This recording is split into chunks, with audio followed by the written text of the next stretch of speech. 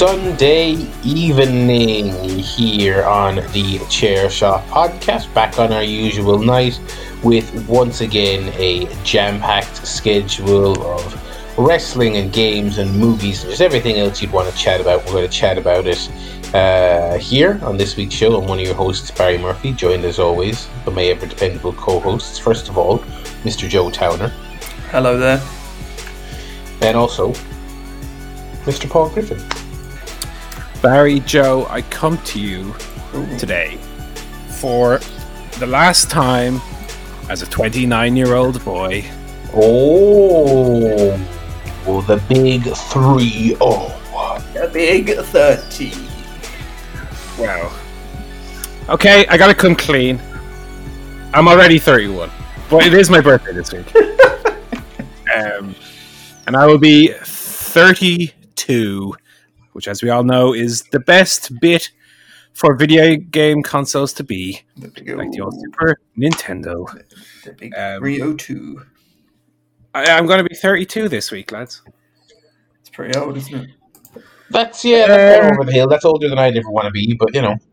Yeah. It's definitely the first year. Possibly it's happened before, but you know, the memory starts to go with the old age. Where my parents were asking me, like, what do you want for your birthday? Nothing really. Don't really want anything. Everything I want to have. Anything else would just be excess clutter, to be honest. Yeah. But yeah, so we're going to be celebrating the birthday with my first trip to the cinema in 2020, actually. What are you going to say? We're going to see Tenet. Oh. Tenet. It's a hard word to say, Tenet. I want to say Tenet. Yeah. I want to say Tenant every time. Tenet. I had someone say it to me yesterday as Tenet. Tenet. As in, if you're playing tennis and you go, was it over Tenet? Yeah. Don't hit Tenet or I get the point. Popular British actor David Tennant. So we're going to go see that on Wednesday. Possibly do a little cheeky McDonald's. And maybe, since it's the first trip to the cinema of the year, I might do a little first trip to Pennies of the year as well, because I am starting to run low on the old underpants and socks. Right. When you say so, as I said, how many pairs would you be down to before you update?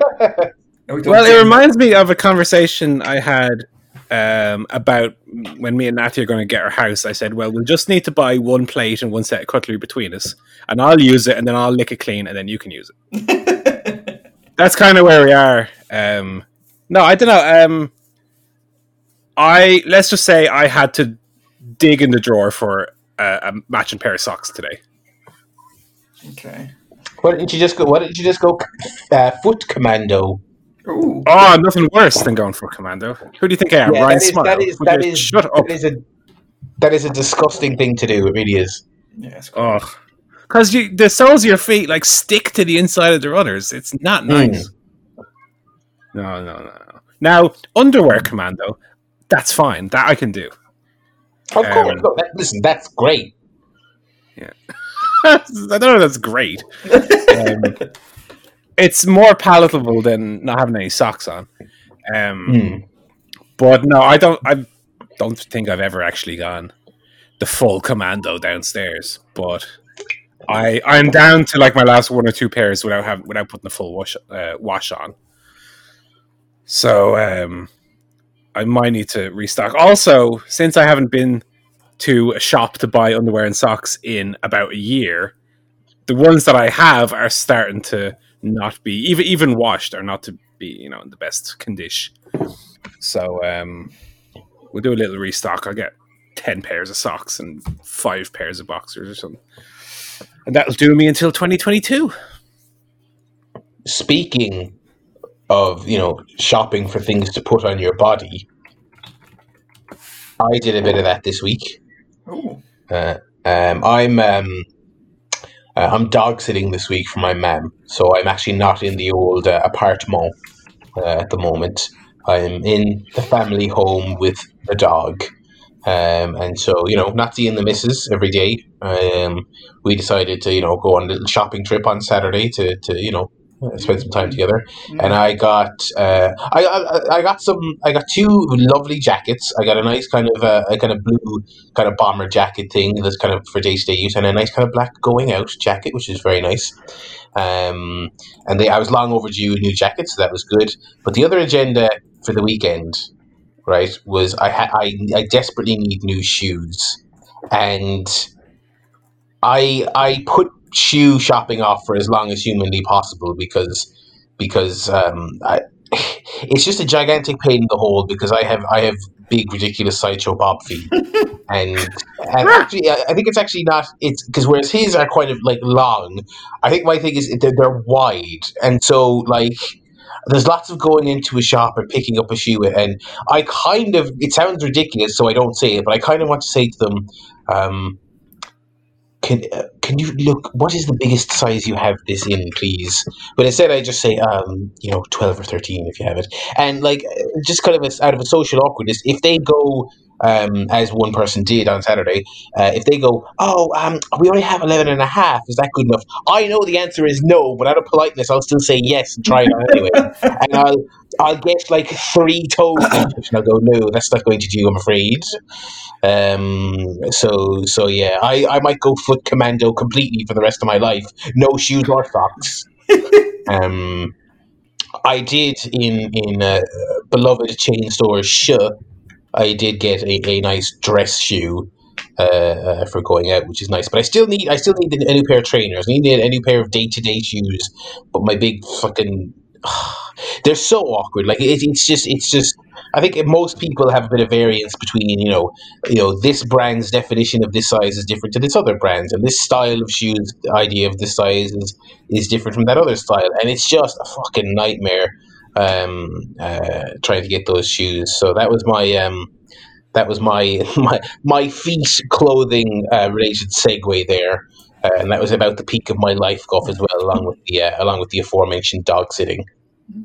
Well, on that theme, I also did a bit of clothes shopping this week. I tend to have the opposite problem to Barry. Not small feet, but small legs. So I need a 28-inch leg, which you cannot get. 30 is every shop has decided that a 30-inch leg is the lowest they will go. They have no interest in serving anyone with a leg maybe slightly shorter than that. So, however, I went to the Levi's store in my local mall, and they do free alterations on all jeans. So I picked up a lovely 2 pairs of Levi's 502s. Which are tapered from the knee down, so they're not too sort of, not too like boot cut. It's not the 2000s anymore. So I want a bit more of a fitted jean. Yeah. So they fit very nicely, and they did the free alteration, so they fit absolutely perfectly. So I was very pleased with that. I got two lovely pairs of jeans that I can wear around the house, which I never leave anymore. So that was yeah, that was about it for the week. We're very clothes centric this week, aren't we? Yeah, well, we're usually not. It's nice for a change, isn't it? We're usually nude when we record. To be honest, lovely knob there, Barry. Thanks very much. I don't know why I'm saying that. Anyway, not just the feet that are huge. I see. Oh, dearie me. I don't even really know Barry that well to say that. I finished work on Friday for 2 weeks now. I'm off. Oh, baby.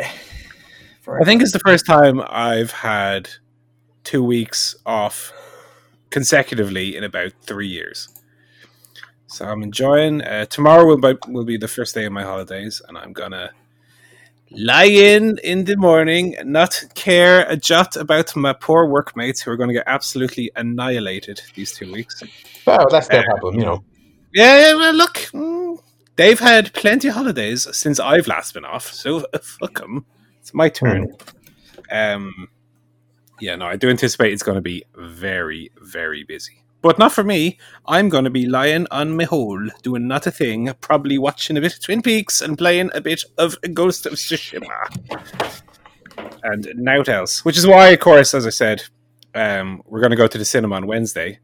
Because I know you guys have been, but I'm still a little bit dubious about going to the cinema during the old pandemic gimmick. So what we're doing is, we're going to the earliest showing on Wednesday, 10:55 in the morning. Oh, wow. Going to pretty much assume we're going to be the only two people in the cinema. Yeah. So that'd be grand. I can take the old mask off then, loosen the old shirt buttons, might end up naked in the cinema, you never know. Oh, kick off the shoes, off with the socks as well. Well, no need, because I haven't been wearing any socks. Going sock commando. Yeah, so we're going to 10:55 showing on a Wednesday when the kids are back at school already.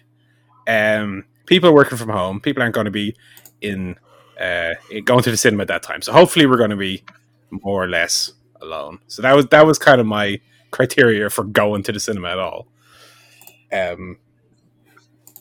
Might even risk a big popcorn, big Coke. We'll see how it goes. I think you should. If you're going to go back, I think you should. Yeah. So yeah, 2 weeks of holidays. I'm really not planning to do much aside from that's pretty much going to be the only trip outside of the house in the 2 weeks. Well, what else can you do? Yeah, go for it. I still go for the odd walk just around, but not really. Like all the people in the week building up to the holidays. People are going to be? I've been asking me, what are you going to do? Are you going to go somewhere? Like, no, I'm not leaving the house for 2 weeks. That's my plan, pretty much. Yeah, I'll just not be working. That's the only difference.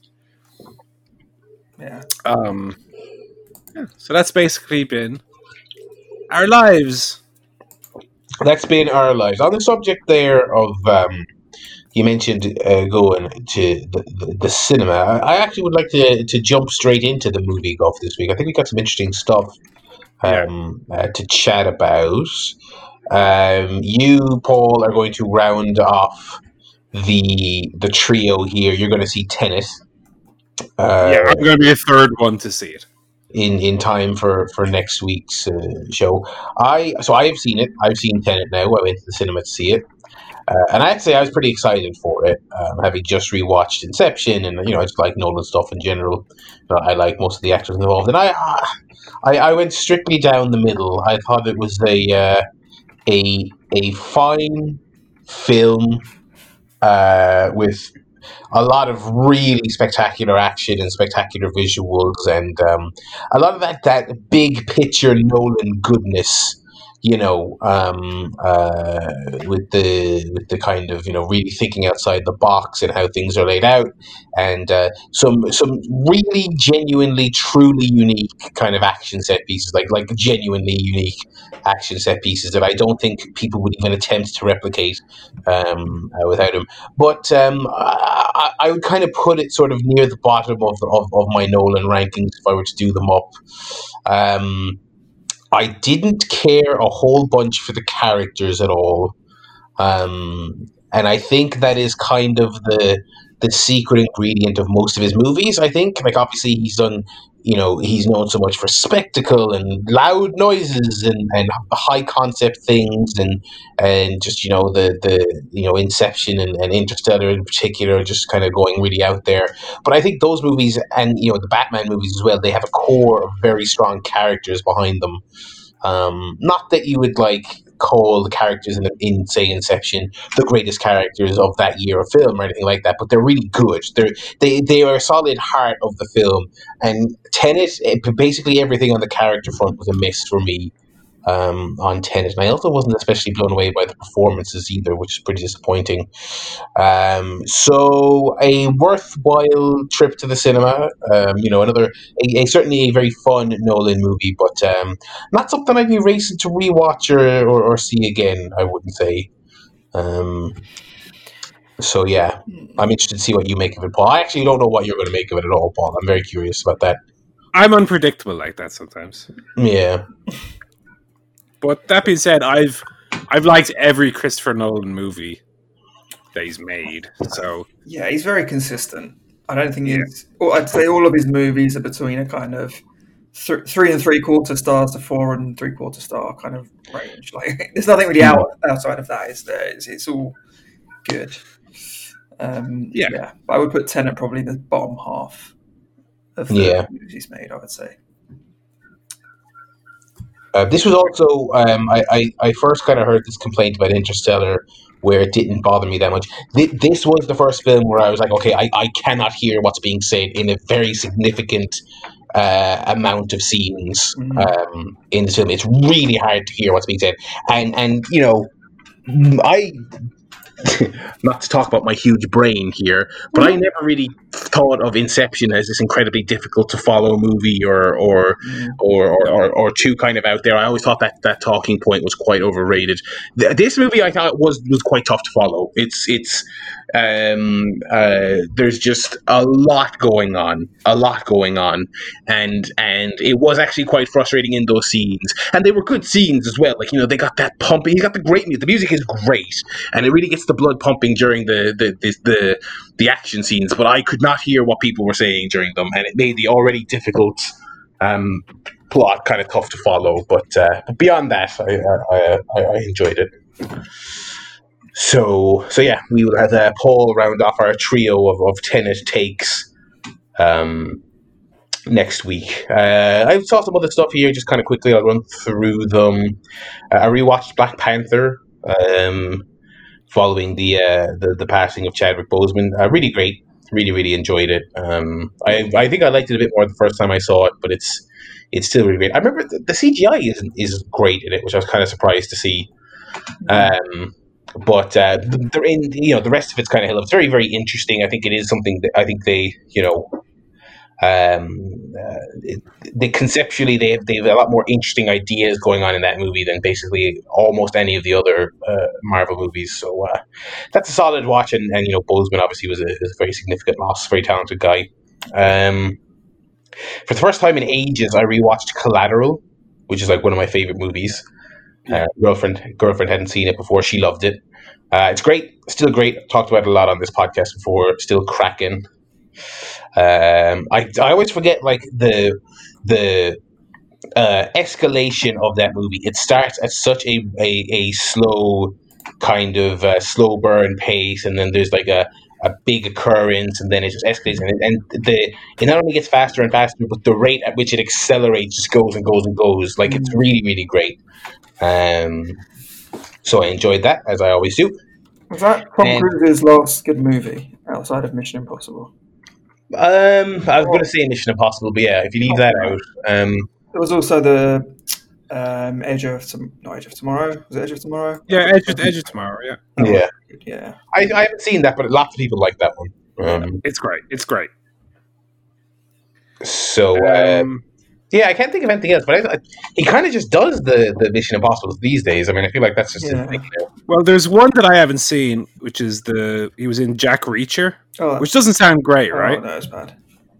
Well, I haven't seen it, but it was written and directed by the same guy who did the last two Mission Impossibles. So, I don't know.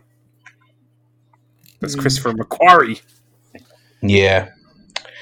But yeah, I say he wrote the last two Mission Impossibles. He says, Tom Cruise, what mad stunts do you want to do this time? And then we'll figure it out as we start making City, and then we'll sort that out. Yeah.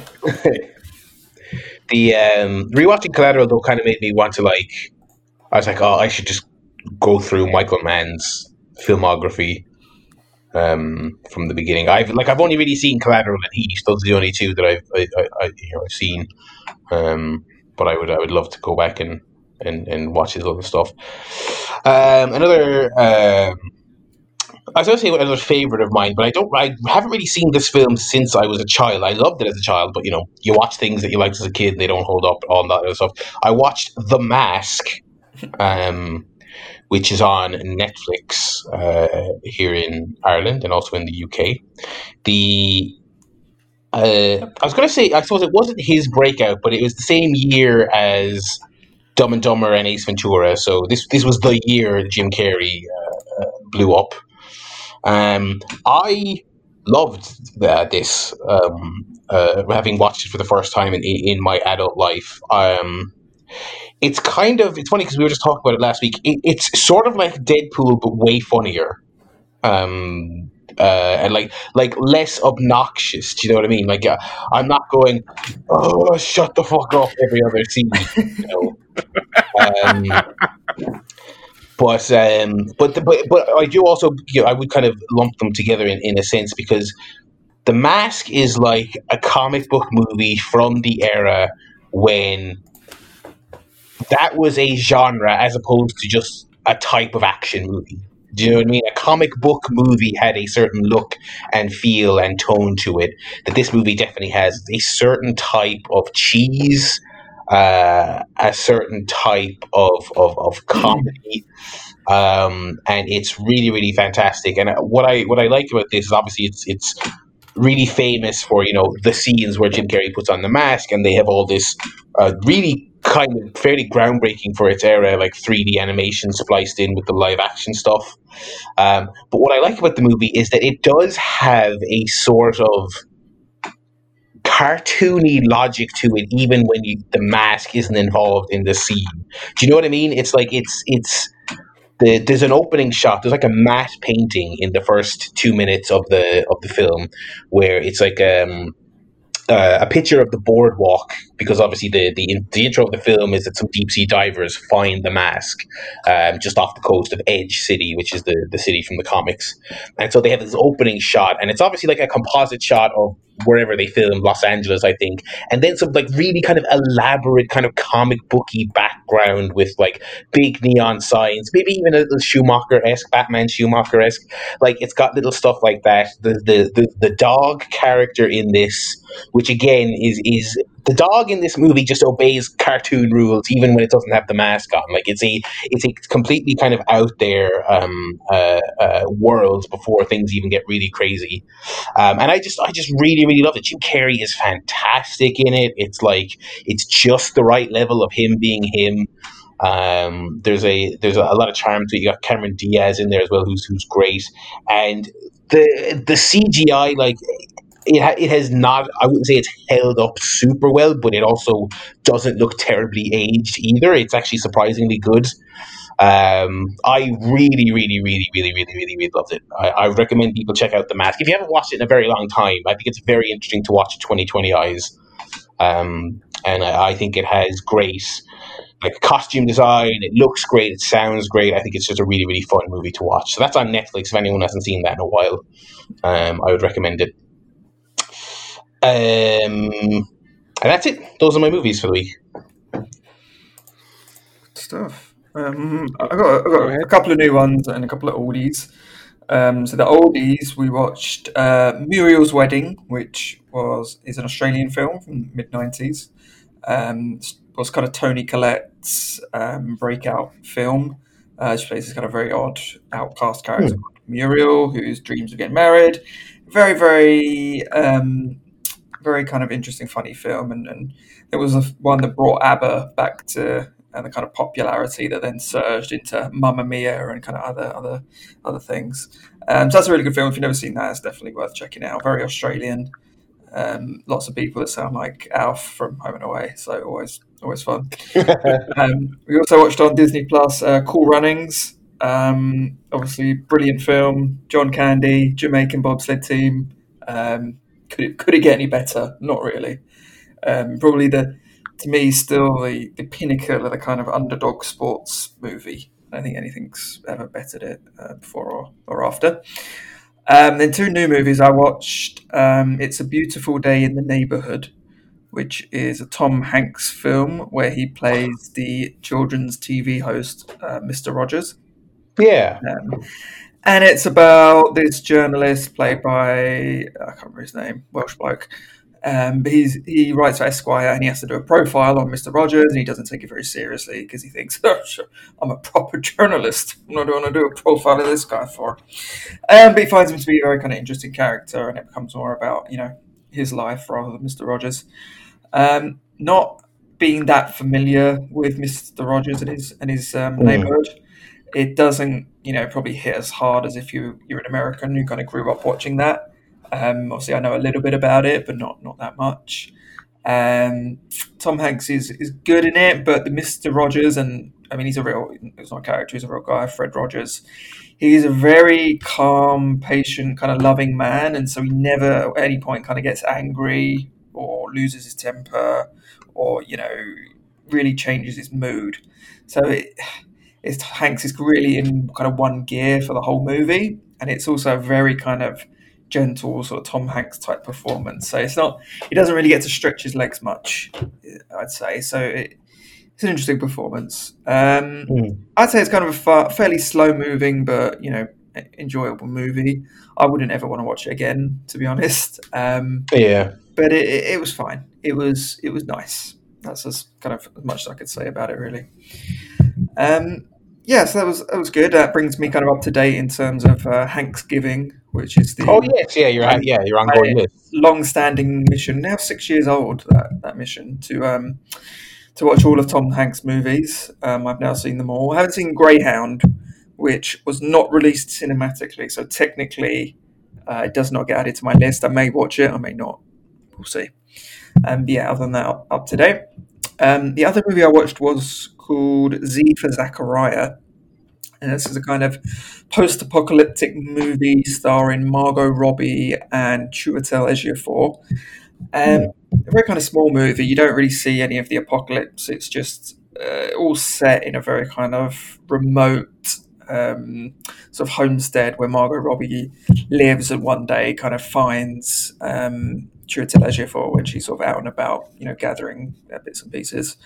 Very kind of small movie. It's just about them, how their relationship kind of unfolds, being in this scenario and being in this kind of isolation. So not too much to the movie in terms of kind of any kind of big plot points or action or anything. But quite an interesting sort of study about two characters kind of thrown into a situation and forced to be together. So if you've not seen that, Z for Zachariah, nice little post-apocalypse movie. Yeah, it sounds a little bit like a film that I talked about 2 weeks ago. It Comes at Night. Sounds similar plot-wise to that. Also reminds me of a film that I know a load of people haven't seen called, is it Monsters or Monster? Yeah. Is that Gareth Edwards? Yes. Yeah. It's like that, but probably with even less monsters, i.e. no monsters. Well, Monsters, ironically, has almost no monsters. Yeah. So if you were disappointed by the amount of monsters in Monsters, don't watch Z for Zachariah. I really enjoyed those two movies. So Z for Zachariah sounds like something I might enjoy. Yeah, you probably would. It's not a kind of genre movie. Like it's not horror. It's not kind of thriller or anything. It's more of just a drama. But it was pretty good. Good performances. That's it. I like that cast. That's just Google it here. Jesus, box office of 121,000 quid. That probably wouldn't pay for Margot Robbie on her own. But it sounds good. I might check that out. What about you, Paul? I understand you saw some new releases this week. New movies. Movie 2020 with Paul. Film. No, what's the Jonathan Ross thing? Film 2020. Yeah, film 2020. Well, not 2020. Whatever year he was doing it. I saw one new movie only, Barry, and then I watched an old one. An old one that's going to lead me into watching a new movie. Oh, I got my titles mixed up. Yeah, okay. Yeah. So I watched Mulan, first of all, the new one off Disney Plus. I didn't pay for it. Oh. But I know someone who paid for it. Oh. Therefore, we went over to a friend's house. So it's like, to explain how this was paid for, it was my friend's girlfriend's sister, I think, who paid for it. And through that domino effect, I came to watch it. Yeah, I was going to ask, were you a jabroni Mark who worked herself into a shoot and doesn't know it's a work Mark who paid, what is it? It's 20 on top of your Disney Plus €1.99. Yeah, and it's also it's not you have to be Disney Plus and then you buy it and then you own it. You buy it and then you have access to it on Disney Plus. Is that my understanding? Is it? literally their advertising is. I think I said like last week it's like early access. I think it's called premium access, where it's like Right. you just get it before it gets added to the usual Disney Plus offering, Right. you know. So I it's think like it's only pay and get it now, or wait 3 months and get it for free. Yeah, I think it's only like a couple of weeks or maybe a day, 2 months or something like that. Like it's not. It's kind of crazy. Yeah, it's really depressing. Look at the theaterless future we might be facing down. Because I don't mind paying a few bob extra for to watch a movie that's new release, that's skipping the cinema. But the idea of paying early to access it on a subscription service is like really shitty to me. Yeah, I think they need to find the right price point as well. Because for me, I know you could, like, we had 5 people watching Mulan, right? But I'm not always going to have 5 people watching. Sometimes I will rent a movie just for myself to watch. Like I got Rashomon a year ago or so on iTunes, and that was like €5 to own or something. Like that's some, like, okay, new releases you don't necessarily expect to be that cheap, but like Tenet, if I couldn't get to the cinema and they said, you know, Tenet will stick out on VOD, go to tenet.com or whatever, and it's €15, and you know, not even to own, just €15 to rent for a month. I'll pay that, you know. I won't pay for every movie that comes out necessarily, but no. That would be something for, okay, if I'm in a circumstance where I want to watch this movie, I'll pay for it, and that's fine.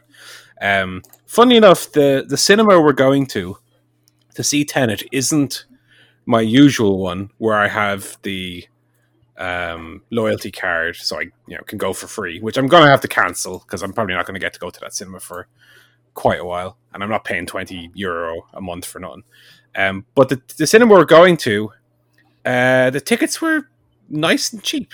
Okay. $5.99. Okay. For each ticket, which very good. I was very happy with that price, to be honest. Because pre-COVID, your cinema ticket prices for a 2D new release would be like €13-14 each. So you're looking at like less than half price. Anyway, Mulan. So we watched the new Mulan movie. I will not compare it to the cartoon because it's a moot point, but I'll just say that I really enjoy the cartoon. Okay? Yes, lots of people do, yeah. Yeah. The new Mulan is a weird case where it's kind of objectively good in so many places, right? Like, it looks great. I think the performances are a little hit and miss, but are mostly pretty good. The action's very good, well shot. There's like very funny bits in it. I laughed at quite a few bits in it. But there's something that it doesn't just gel together, and I just didn't really connect to it. Okay. It's difficult for me to put my finger on what exactly the problem with it was. Some of the characters don't have the clearest motivations, especially one of the lead villains. Their character arc feels severely undercooked, and things kind of happen without necessarily having built to them in a organic way. They make a weird decision with the Mulan character as well, where she kind of starts the movie as a all-powerful already like child who can do like Jackie Chan-esque, runs up buildings and flips off stair rails and stuff. Like, I like the story of Mulan being kind of not an every man, although she does pretend to be a man for bits of the movie, but like Mulan ultimately gets to where she is through hard work and perseverance. Is kind of what okay, the cartoon, let's compare it to the cartoon for a second. That's kind of one of the overarching themes of the cartoon version, is that everything is against her, and yet she still kind of succeeds despite all the adversity. Here she starts off, as I said, like overpowered already. So when in the end she, saves the day, you're like, well, yeah, because she's a fucking superhero. She was a superhero as a kid, so I'm not surprised that she's. And kind of what they do with that is like, because she's a girl, she has to like suppress her power. And then but then later you still have the scenes where they're like training to become good soldiers, and you're like, well, I know that she is good because I've already seen that. So why is this scene happening and not making any sense to me? For big bits, like I said, it is funny, but I do think one of the main issues is that it just has like a lack of personality. It's not necessarily bland, but it's quite forgettable, and like I said, I just didn't really connect to it at all. It's not that long. I think it's actually under 2 hours, but it's one of those movies that feels long. And I also didn't find the ending that satisfying. Okay. When you finally get the big confrontation with the big villain, it just kind of what Mulan wins. Spoilers. Yeah, I think I didn't like hate it or anything. I think I went like a 4 on it. It's slightly worse than In the Middle, Okay. Definitely, I wouldn't pay $21.99 for it. No. I would say if you're curious, just wait for it to be added to the Disney Plus roster, and then check it out from there. But it's while it's a very good looking movie, it's kind of soulless. I would say though, I enjoyed it more than the absolutely horrible Lion King. I enjoyed it more than Beauty and the Beast, the remake. Yeah. I would say it's not as good as the Jungle Book. Jungle Book seems to be the one everyone likes, yeah. Or the Aladdin remake. I think they're both better. Oh yeah, I thought the Aladdin one was alright. Yeah, it seems like the standard generally has been pretty bad for these remakes. Yeah, I've not seen Dumbo or Dumbo was boring shite. It kind of sounds like what you're saying with Mulan. It seems like they just made a really boring version of the movie. It's not even boring. I just think it was just undercooked. Well, yeah, I think that's a fair way to look at it, and it's kind of like it's sort of visually impressive in some really basic technical ways, but it doesn't have a sense of style that I really liked. Yeah, I haven't. Yeah. I have Disney Plus. I have not watched most of them. I've watched Aladdin and Dumbo. I think that's it. I liked Aladdin. I thought it was alright. Aladdin's good. Jungle Book is good. Lion King is rubbish. What's the other one? Beauty and the Beast is rubbish. I haven't watched the direct to Disney Plus Lady and the Tramp remake, but I can't imagine that's no. I'm not rushing to watch that one. I think the next one they're doing is Little Mermaid. Oh, that sounds horrible. I mean, just the prospect of that sounds terrible. Little Mermaid is a weird film to be doing in 2020 as well, because plot-wise, it's about this girl who gives up her life because she sees a bloke on a beach one time, and she's like hypnotized by this man, and she almost like is psychologically enslaved by this man. It's like a weird movie. I don't know how they're gonna really get around writing that one. But that's definitely a movie as well that if you take the songs out of The Little Mermaid, you're not left with a whole lot to work with, to be honest. Yeah. Whereas Mulan does do that thing where some of the dialogue is lines from the songs from the cartoon version. Okay. Which came off a little bit pandering, but sure, look, we'll let them off. Yeah. My noise review of Mulan would just be yeah. Okay. I then watched Bill and Ted's Excellent Adventure, which I'd never seen before. Oh. My only point of reference for Bill and Ted was the like 90s 90s cartoon they made. Yeah, I saw the Of the movie, same but it was name. only after I saw the cartoon. Bill and Ted's Excellent Adventure. I saw the movie as a kid, and I can't remember much about it. It strikes me as a Joe movie. Joe, do you like Bill and Ted? I fucking love Bill and Ted. Yeah, it seems like the type of thing that would be your wheelhouse. Yeah, it was kind of post Back to the Future sort of time travel-y thing. Yeah. But it does time travel very different to Back to the Future, which is good. So it doesn't feel like it's stepping on any toes. Bill and Ted, first of all, absolutely a film carried by the charisma of the two leads, who are so likable. Way! Triumphant, which is I love that they're like cowabunga surfer guys, but they don't say your typical like dude. They say weird words. Like, yeah, super triumphant, man. They have their own weird slang, but they're so likable. Those two. Keanu Reeves is great in it as well. I didn't expect to see George Carlin show up in it. That was a nice little casting there as their kind of guide. What I would say is I think it's a bit too frenetic in the first half. Like, I wish that they didn't go to quite so many times and spent a little bit more time in the ones they go to. Because that's where you would have some like funny fish out of water stuff. Like they go to medieval times, which is I think is where they spend like the most time. But they go to the Napoleonic War. They go to they got like Abe Lincoln, Mozart, but they don't actually spend a lot of time in those characters' worlds. Sigmund Freud as well for some reason. I don't know why they're learning about Sigmund Freud in history class. That to me is more of a psychology class deal. But anyway, look.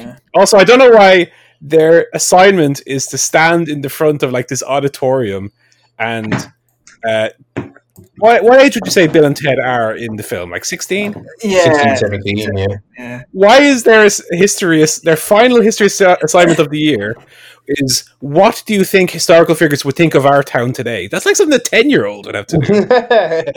I think Thomas Edison would like this town very much because we have lots of light bulbs. Yeah. Okay, I understand though that this is a film that the thought has not been put into those things as much as the tone and the funness of the movie. Yeah. And it's very fun. I thoroughly enjoyed it, especially the second half where the historical figures are brought into the modern world, and that you have a lot of funny stuff from that. Like I say, the first half was a little too choppy for me, and the film's very short. Like the film, excluding the credits, is like 80 minutes. So I think you could have had like an extra 10 minutes in there just to have some funny moments that you can, refer back to later or whatever. But probably they didn't have a big budget or anything. So look, it is what it is.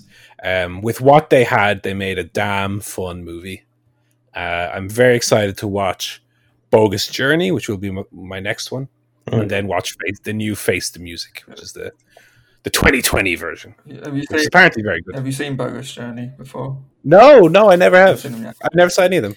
Cool. Well, I liked it. I saw that one more because I think I was old enough to see that one at the cinema. Right. That was the one I saw first, and then I saw Excellent Adventure probably on Channel 4 or something a bit later. Yeah, I like both of them. Yeah, I've been told that Bogus Journey is a bit madder. It's completely bonkers. There's like no time travel in it. It's just completely something different. Yeah, it's fun. It's fun. I liked as well Ted's dad, whatever that actor was called. The guy who's like, "You're going to military school." I thought he was very funny in it as well. And Bill's dad, who's going out with the girl who's like almost 2 years older than Bill. Yeah. Oh, very, very funny. Yeah, no, it's just really, really effortlessly fun. And big thumbs up for me. Better than Mulan, for sure. Okay. There we go. That's all our movies. that is all our movies for this week. We'll jump into, I guess, the game of who's played a video game this week. I'll quickly go through mine. Playing more Fall Guys, of course. Of course, yeah. I've actually been playing it with my brother. So I played it a lot on my own at the beginning. Not on my own, because obviously it's a 60-person Battle Royale game. I get what you mean. But I had basically just been playing it almost as a single-player game, right? But it does give a new dimension where you're playing with someone else in the group. Especially if you're on the same team and you can communicate with them. It makes for an even more fun experience. My brother's playing it a lot more than me. I'm level 11 now in it, which is not a lot. He's level 22, I think. So he's literally played it twice as much as me. Still a very fun game. I like all the new events they have in it. Especially the final round one, which is like the honeycomb patterns you have to run around. Yeah. I like those a lot. Aside from Fall Guys, I've been playing... I finished Paper Mario 1000 Year Door just today on GameCube. Really like that. What I will say, though, is it has relentant... is that a word? Relentant? Is that relentless? Relentless or unrelentant? An unrepentant and relentless, that's the two words mixed into one, like a spoonerism gimmick.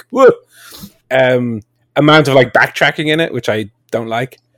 Also, that final boss was very difficult. I was playing it this morning, 45 minutes on the final boss alone, right? And then I died, and I had to do it again. Oh, God. And I spent 30 minutes the second time, because I knew kind of better how to beat it. So yeah, about an hour and a half beating only the final boss today on that game. Very, very tough. But yeah, it's like a 2004 game, so it has that thing where second time round, there's like an unskippable cutscene in the middle of the boss battle. So I'm just, here we go, hammer the A button until it finishes. Like, but that game very, very fun. Like I said, a very accessible, real-time, turn-based RPG. Really, really fun with Mario characters. I'm now playing Super Paper Mario on the Wii, the third Paper Mario game, which is the one that changes completely the formula. It's like, it's no longer a turn-based RPG. It's like a puzzle platformer. Yeah. But it has a really different visual style, which I do like. Still very fun to play.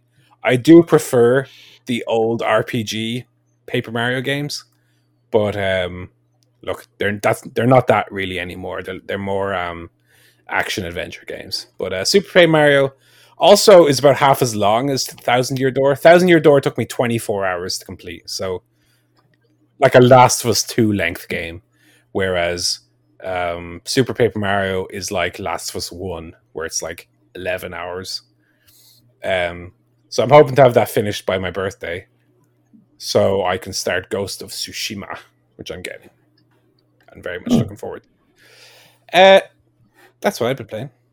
I'm also getting Pro Evo 2021 on the 14th, I think, comes out. For my annual football itch that I need to scratch. Please scratch that figure itch. Yeah.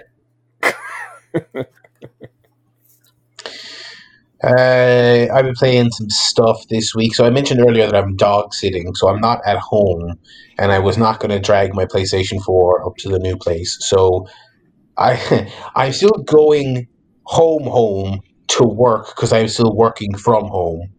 So during my work day, when I'm on my breaks, I have access to the PS4. So I have been squeezing in as much as I can. A few goes on the Tony Hawk 1 and 2 remake, I guess it is, a remake more than a remaster. So I've been toying around with that, and I mentioned a few weeks ago playing the demo and how I was pleasantly surprised with it. I was happy with it. Yeah, this feels like a great remake of two classic games, and realistically, it kind of feels like a great new. It effectively feels like a new game in the Tony Hawk franchise, really. So I've played the first couple of parks in Tony Hawk 1. The way they do it is if you want to do a one-off session or a free skate around any of the maps in the two games, you can do that at your leisure. But they've also recreated the campaign, for lack of a better term, of both games, and they're in separate lists as well. So I'm working my way through kind of 1 and then 2, and I'm trying to get all the objectives if I can at all.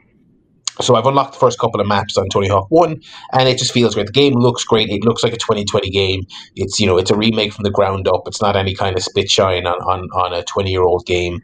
And it feels great. It's arcadey, quick, fast-paced, responsive skateboarding that runs well, feels good in the hand.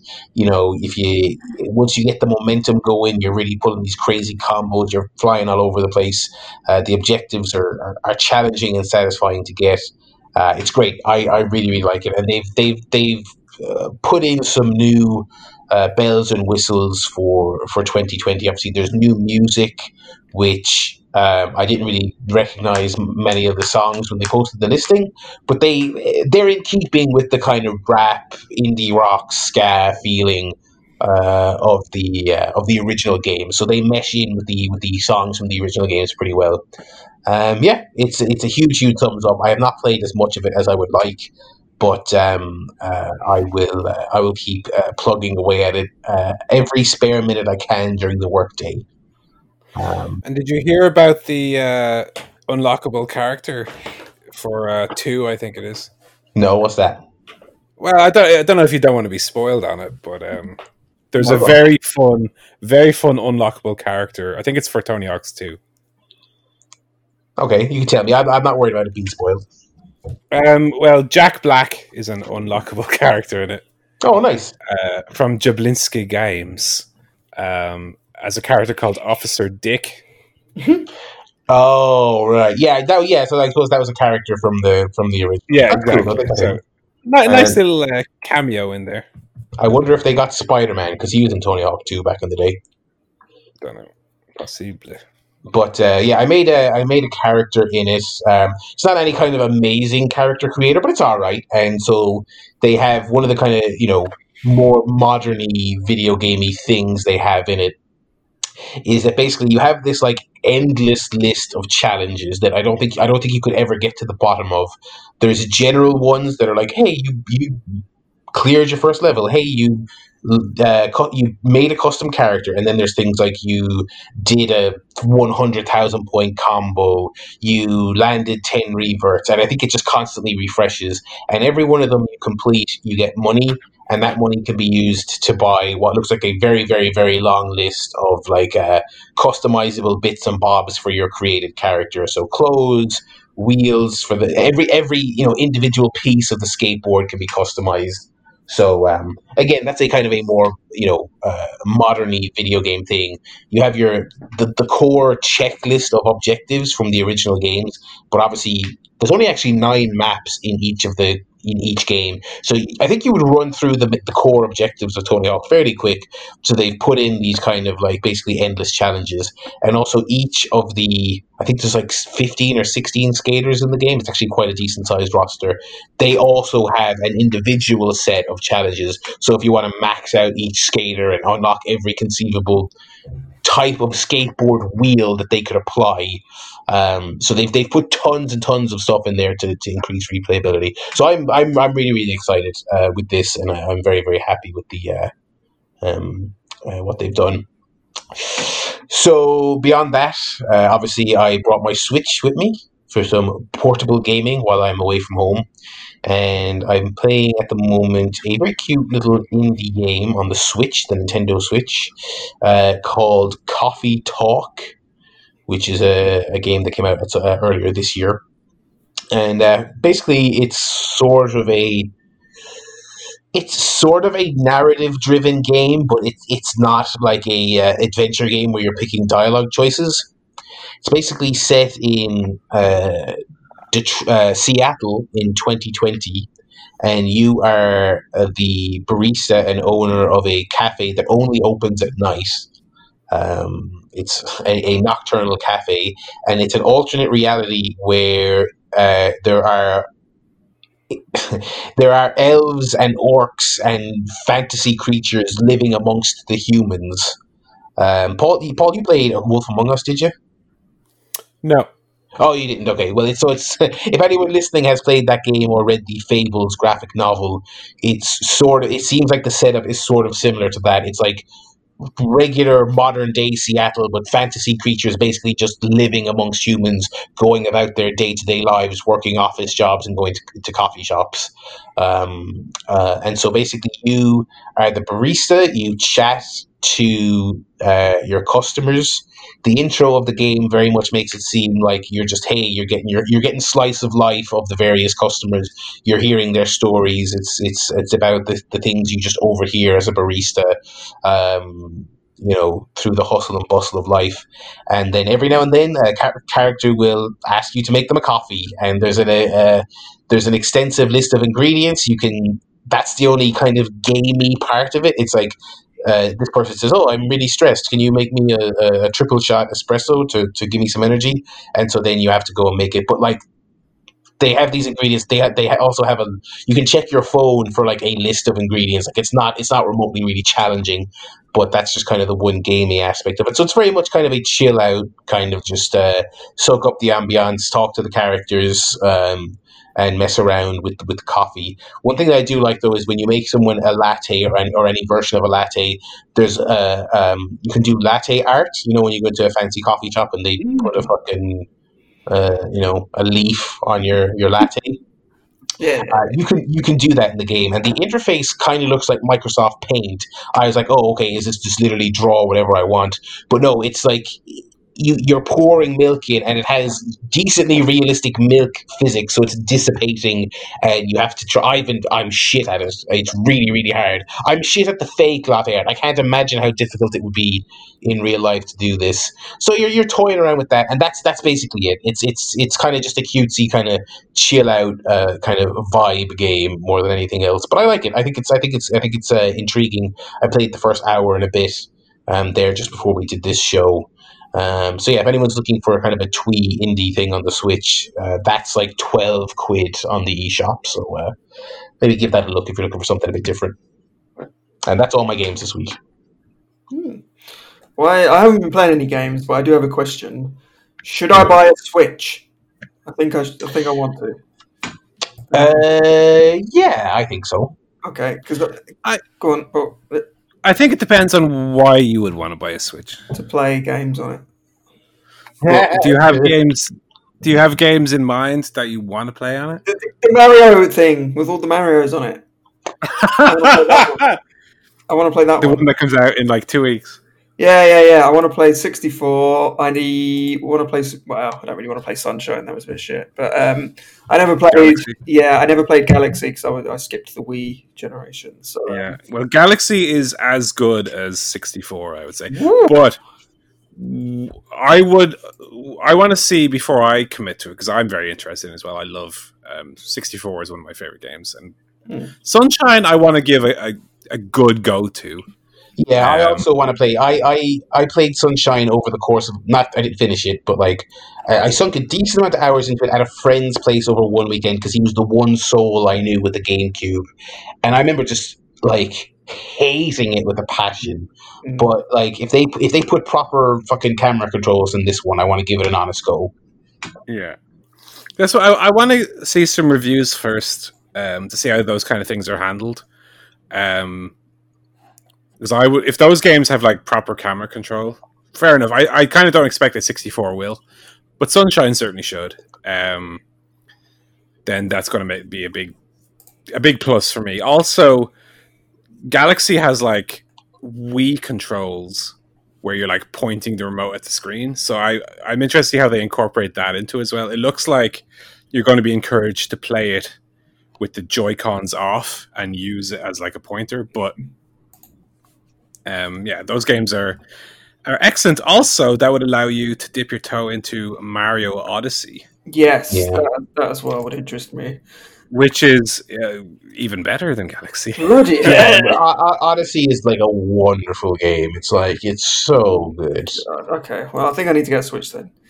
Also, you would have access to the Super Nintendo and NES. Yeah, that's the back library, and that's pretty cool. That's pretty cool. There's a lot of really fun indie games on the Switch. Also, I've seen that Doom and Doom Eternal you can get on the Switch. Yeah, I didn't really like it. Yeah, like I think it would be handy for you, because obviously not everything comes to the Switch, but like a decent amount of things does. That I think if you had your interest peaked every now and then, you're like, I'll play that new Doom. You know, you'd have that option.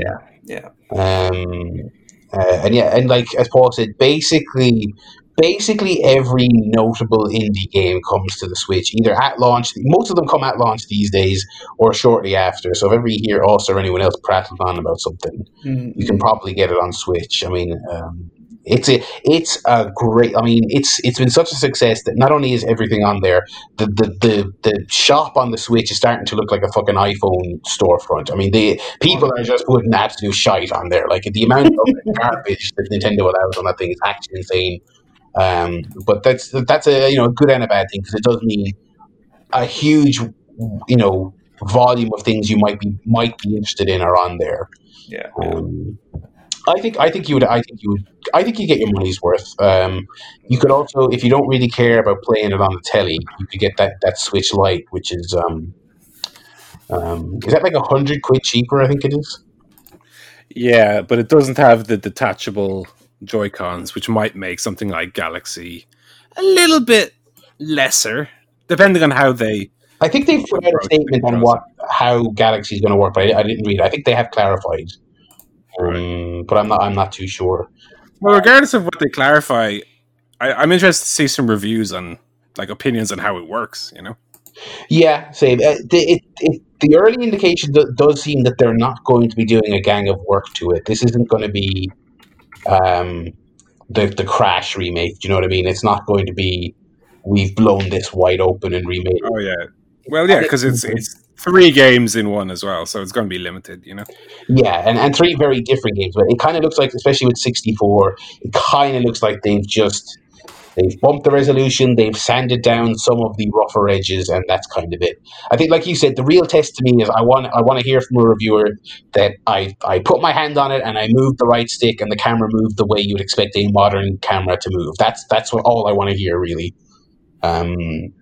Yeah. So, but yeah, just thinking there about what, like, other stuff, like if Joe got a Switch, like, there was obviously Breath of the Wild, but they also put out what was that Zelda game they put out last year? The cutesy one, it's like old. Yeah, Link's Awakening, which was very well received.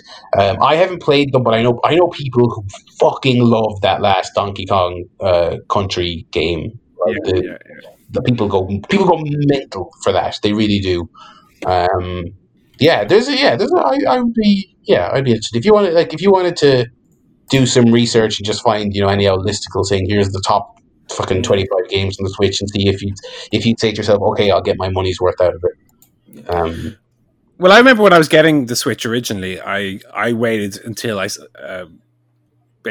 made a list of, like, okay, I need to have a list of 5 games before I can justify like a list of 5 games I want to play before I can justify getting a Switch. So if you can have at least 5 games, and fair enough, this one game is going to almost tick 3 boxes for you. Yeah. Then you can almost justify, look, I'm going to play these games. I'm going to get my money's worth. Yeah. Especially during the stay-at-home, your entire life situation that we're currently in. Yeah. Might as well play the game. Yeah, I think you're right. I think I'll get one next month, next payday.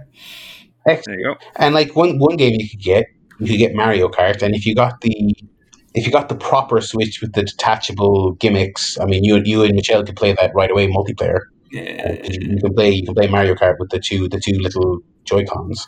Yeah. What do you make of that new Mario Kart that's coming out, by the way? The AR one? Oh, it looks great. Little Mario Kart Round Your Gaff. Oh, brilliant. I hope it's as good in practice. Things like that, I always say, okay, I want to see that. I want to see that for myself before I get too excited about it. It's going to be like €100 or something, presumably. But yeah.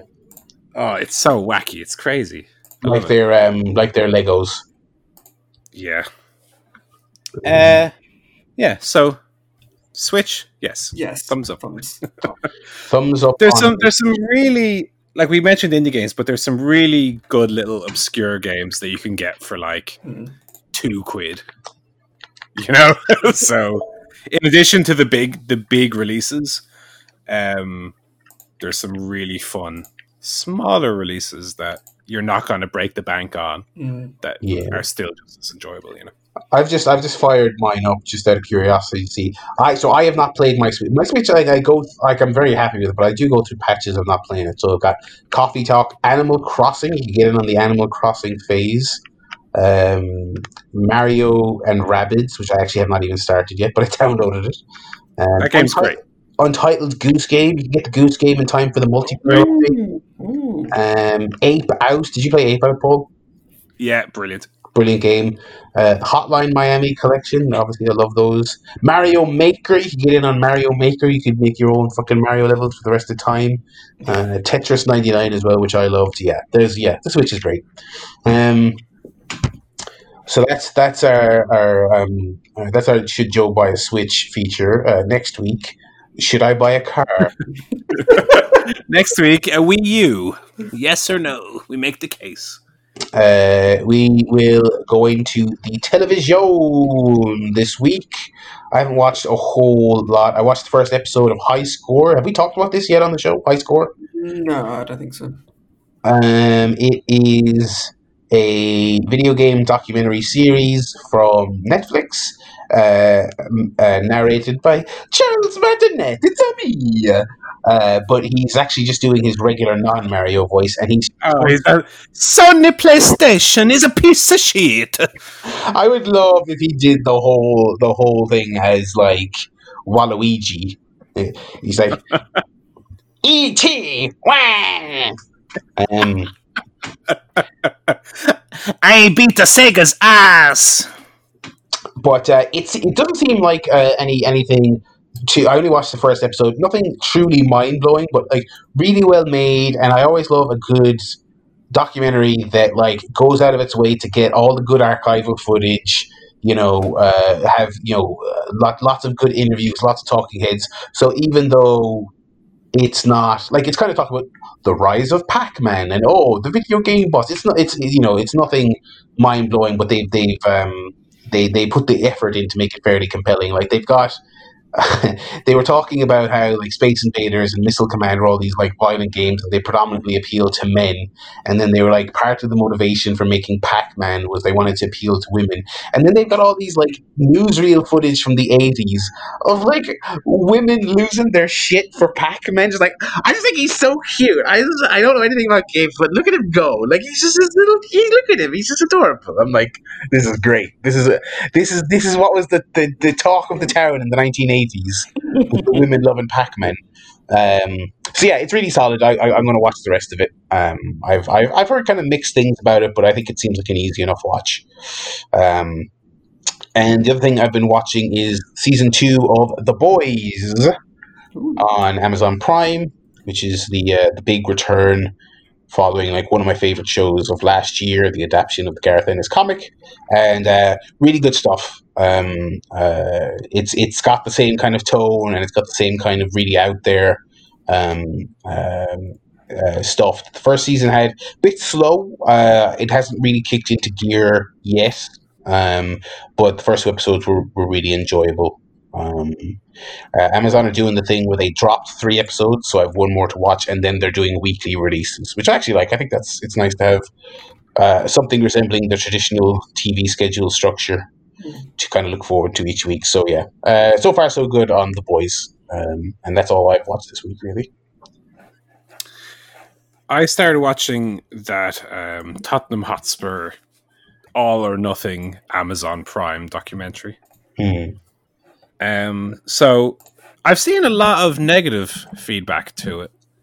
That it's a bit boring, that Mourinho comes off as a complete weirdo, which he does, by the way. But this is my first one that I've watched, so I can't come from a place of comparison. I've not watched the Sunderland one, the Leeds one, the Man City one. Well, the Sunderland one they're obviously not the same series. All or Nothing. They've done Tottenham now and Man City last year, and they've done like American sports teams as well. But I think the Sunderland Till I Die is a separate thing, and there was a Leeds one as well that I don't know anything about really where that is. Yeah. I know that there is one of those as well. I really, really enjoyed the 3 episodes that are available at the moment. Mourinho is a strange lad, where he's constantly swearing, and he's constantly saying "man," like Cheech and Chong. He'll be like, there's one bit where he thinks that Dele Alli is a little bit lazy in training, so he'll go, "Hey Dele, you're so fucking lazy, man." It's so weird. I don't know why he talks like that. It doesn't sound like that. Oh my god, I'm gonna have a heart attack. He does. Oh, Jesus Christ. Go on. Walker Peters, which is it, Waters or Walker Peters? It's too long, man. It's too long. Yeah, it's too long, man. It's too fucking long,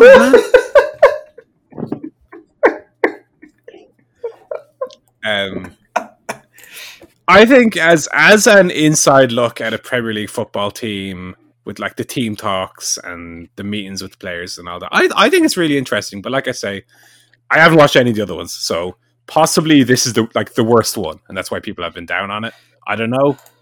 From watching it as a first toe dip into these kind of documentaries, I thought it was really compelling. Especially knowing where the season goes, where Tottenham, towards the COVID shutdown, Tottenham just had completely fallen apart at that point.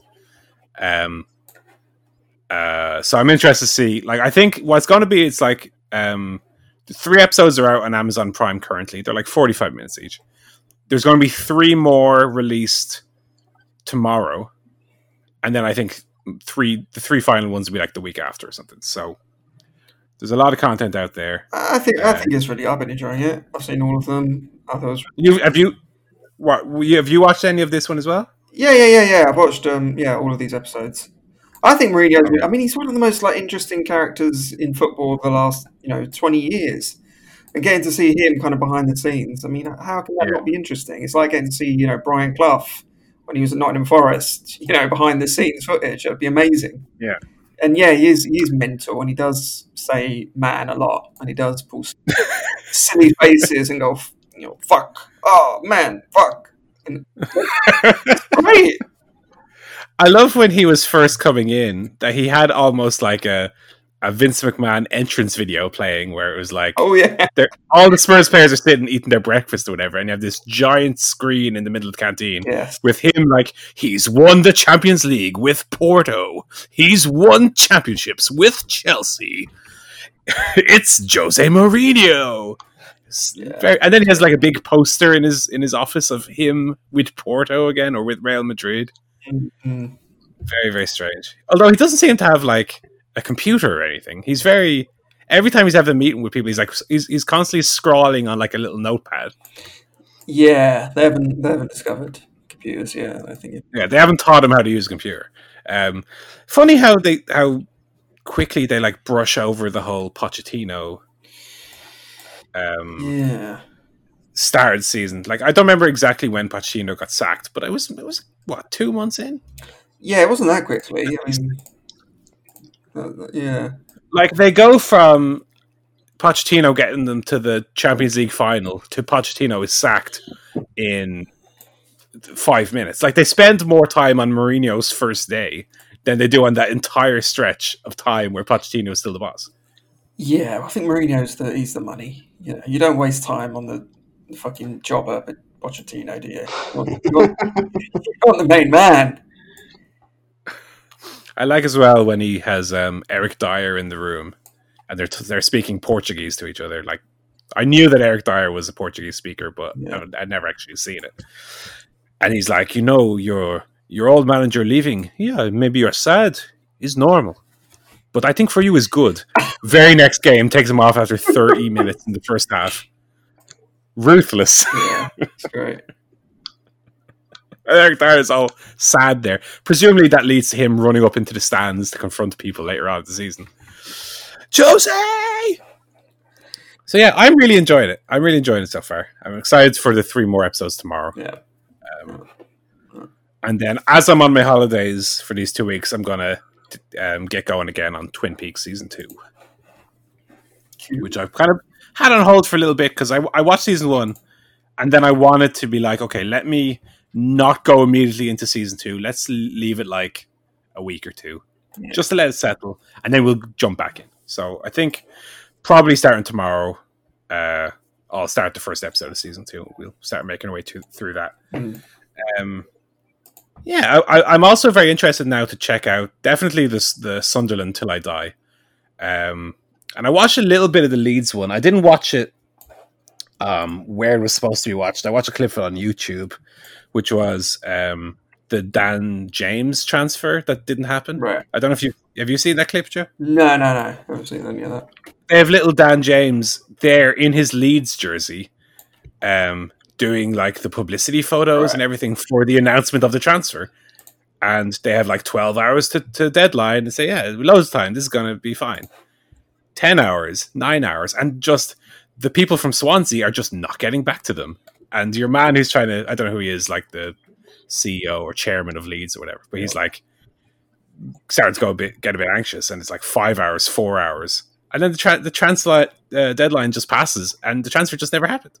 And your man is like, not the chairman or whoever he is, he's like crying out of frustration. He's like, it's not good for the kid. It's not good for us. It's not good for Swansea. And it's just like these politics behind the scenes of why this transfer never happened. Like maybe it's a 10-minute clip of whatever the documentary is. Again, very, very interesting though. So there we go. I watched a little bit of classic Simpsons today, so I started rewatching it on Disney Plus. Partly because I haven't seen it in ages, and partly because I don't want to keep getting humiliated on this podcast by Barry every week. And the quizzes. So I started rewatching it. So we did the first, I think, 6 episodes of season 1. It's such a weird show, that first season. Like, there's not many jokes in it. It's played so straight. It's a very, very kind of strange show, the early couple of seasons. And I think so far we've had all of the family losing their Christmas money, and then Homer losing all his money on a greyhound race. Then we've had Homer getting sacked, becoming suicidal, becoming a social campaigner, and then selling out to Mr. Burns. Then we've had Lisa being clinically depressed and seeking out jazz. We've had Bart being kind of bullied and beaten up every day. Had Homer being embarrassed by his family and taking them from electroshock treatment. I'm amazed the show ever became popular. It's so weird and depressing with no jokes in it, but somehow it's also really, really good. I don't know. It's strange. It's so different from the kind of classic Simpsons that we'll get. Yeah. I think Simpsons almost doesn't become classic Simpsons. Not that it doesn't like get funny very quickly, but I think one of the first episodes that I remember, one of my last rewatches, it was the first episode where I thought, okay, we've started moving away from the simplicity of the early seasons. Is Colonel Homer. Right, yeah. Which I think is in season 3. I don't remember which episode it is. Yes. I think that's the first Simpsons plot that kind of... It's okay. Maybe it's the 20th episode. So maybe there's a few before then. But I remember that being the first one where I was like, okay, this plot is not based in reality necessarily. The plot is starting to take a backseat to the humor. Yes, agreed. Yeah, I think it is season 3. It was asked to transition.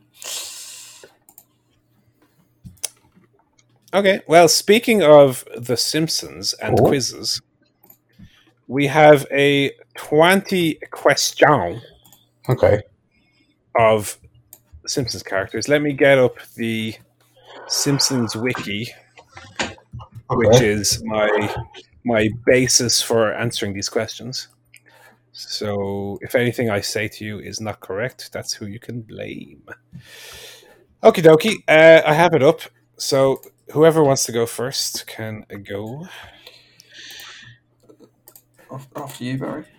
Okay. Is this person male? It is a male person. Yes. Okay. Are they a member of the Simpson family? No. Okay. Are they a school child?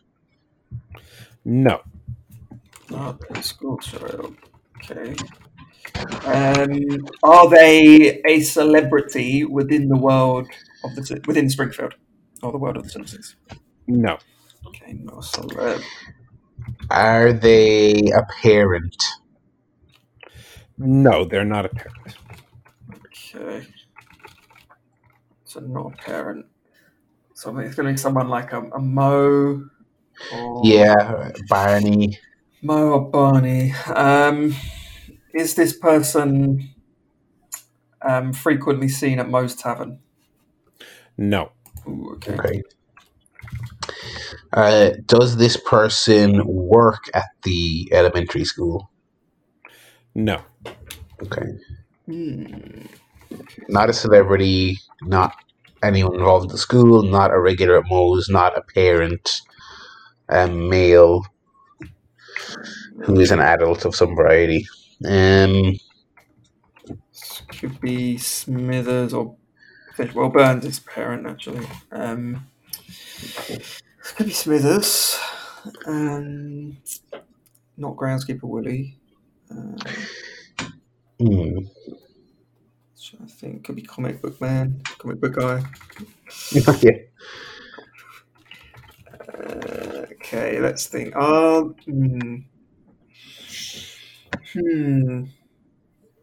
Do they work at the nuclear power plant? No. Okay. That was gonna be my next line of questioning. God, where's left? Okay.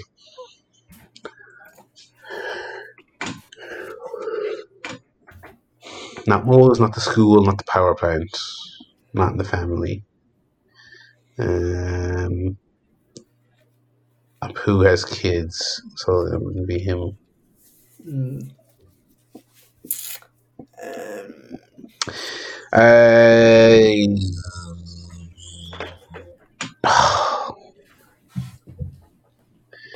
Is this person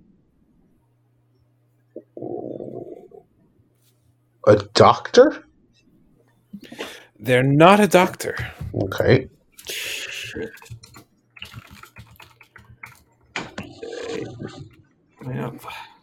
We've ruled out a lot. Yeah. I'm thinking comic book guys are good potential. Yeah. Just trying to think who else. Not Flanders.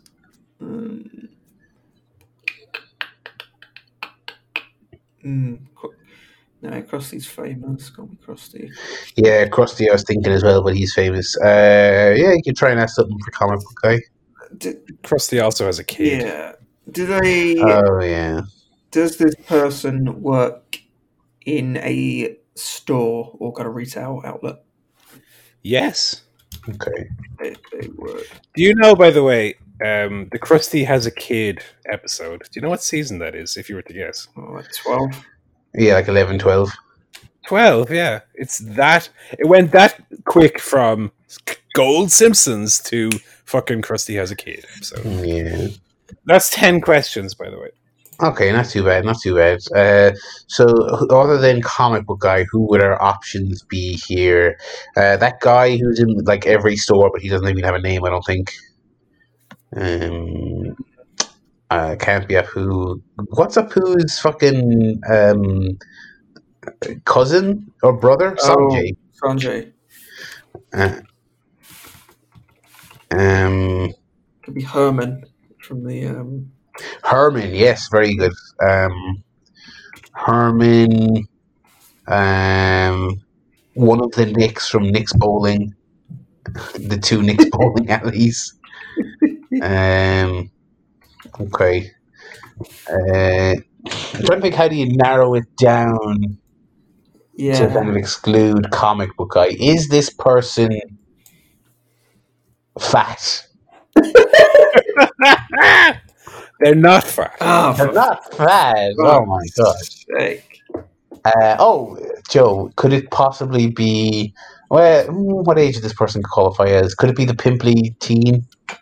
The pimple 15. Let's see. It's a male. Yeah, it could be. Not a school child. Not a he had like red hair, didn't he? Or usually, yeah. red hair. Squeaky voice teen. And does this character have kind of red orange hair? Nope. Oh, for fuck's sake! That would also rule out Herman, I believe. Yeah. Who else fucking sells things? I wouldn't say Gil. He doesn't really do that. Yeah, it's not. Well, he maybe had one or two retail. He might have done. I know, maybe.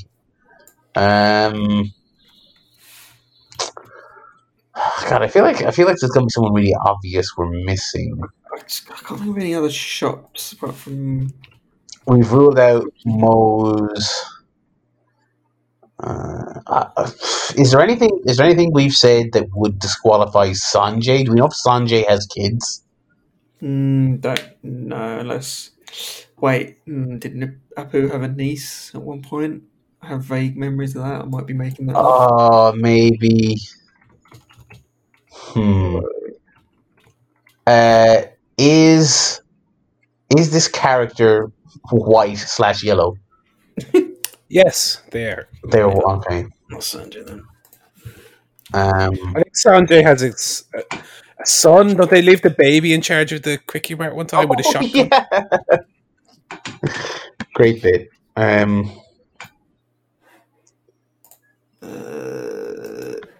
Okay, so potentially old Gil.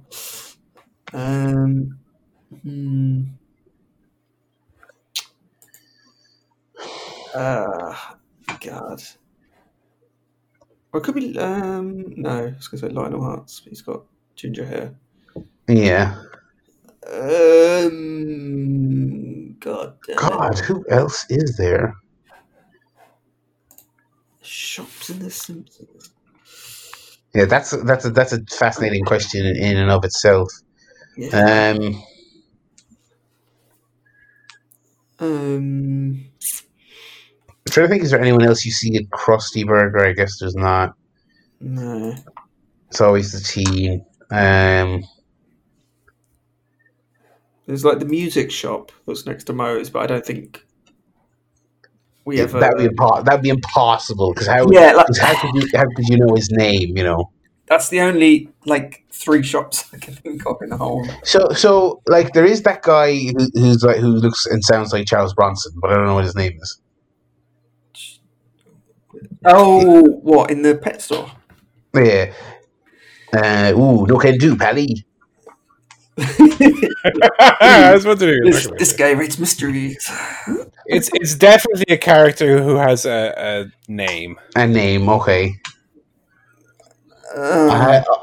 Is it? No, I don't know what his ethnicity is. Is it the Kalach guy?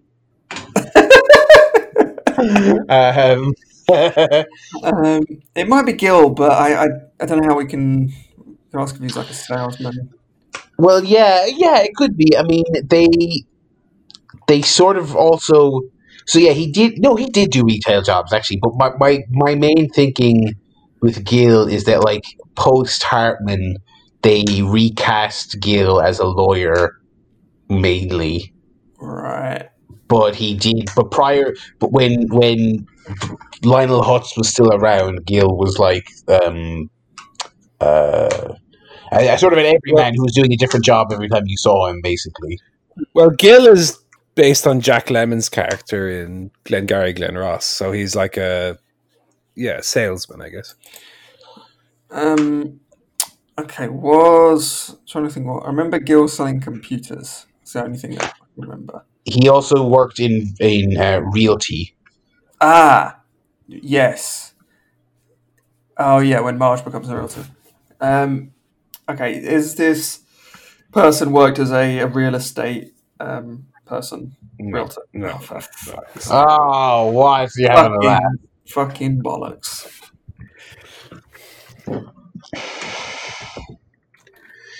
I don't think it could possibly really be that. Could it be Don Brodka by chance? Do you reckon? Don Brodka. Yeah, I mean, worked in retail. I think he meets all the other criteria. We don't know about kids. Yeah, he does. Depends if you'd call him fat, I suppose. Well, see, I realize that's kind of an ambiguous question, but like comic book guy is like fat. Like I think they make their fat characters. They make them fat. You know what I mean? Yeah. Could be Don Brodka.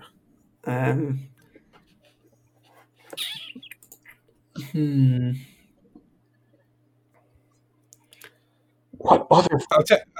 I don't want to give. I won't give you a hint or anything, right? But this character is not fat. Definitively, okay. It's a skinny character.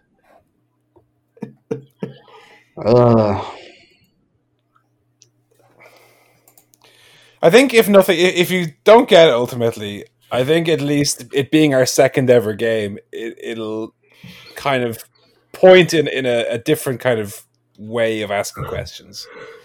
Like we've spent a lot of time here on what job does this man do? Yeah, but that's the thing about the Simpsons is like what other kind of I know. It's like you can't ask do they have a catchphrase? Basically, everyone has a catchphrase, True. Yeah. I guess.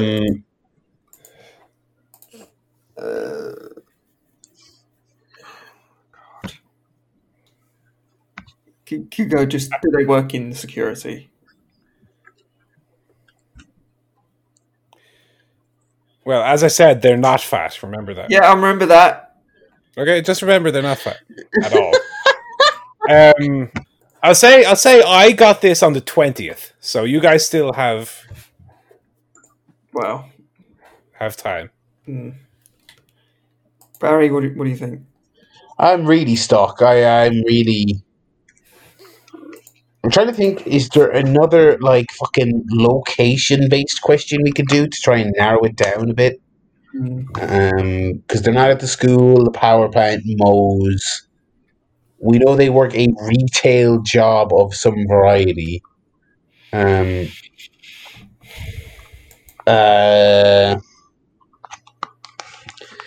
it is a man. Yeah. Who is not a celebrity. Who does not have kids.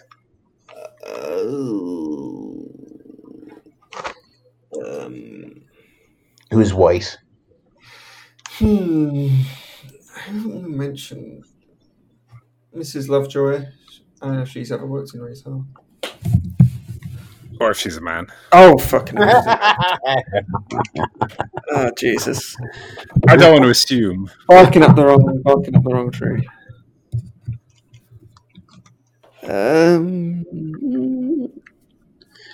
What was the one we did last week? The week before. Dredrick Tatum. Yeah.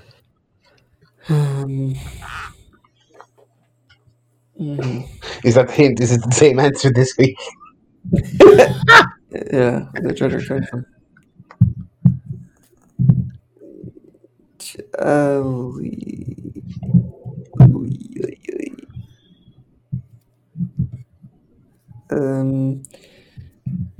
I don't know.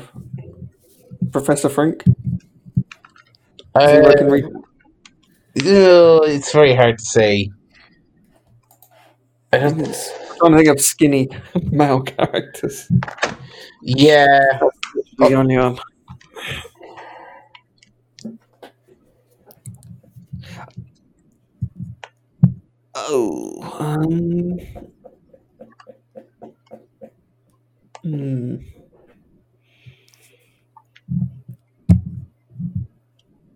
I'm stuck for a question because it's like the things like you might ask about a Simpsons character. I'm like, do they have a distinctive look? It's like I don't want to ask a vague question that doesn't really help us. You know what I mean?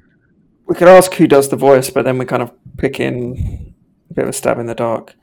Yeah, Hank Azaria does like 50. Like I was watching Simpsons earlier and I realized Dan Castellaneta does so many voices. You know.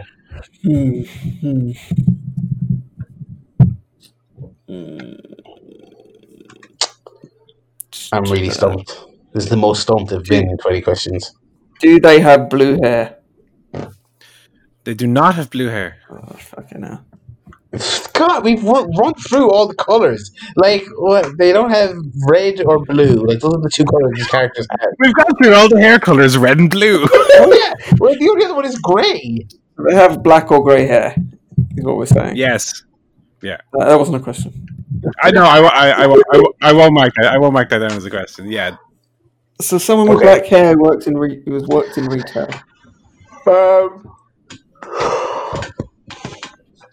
Has Fat Tony ever worked in retail? He doesn't have black hair. Oh yeah. Ooh. There are some questions that you did last week that I think would potentially help here. Also,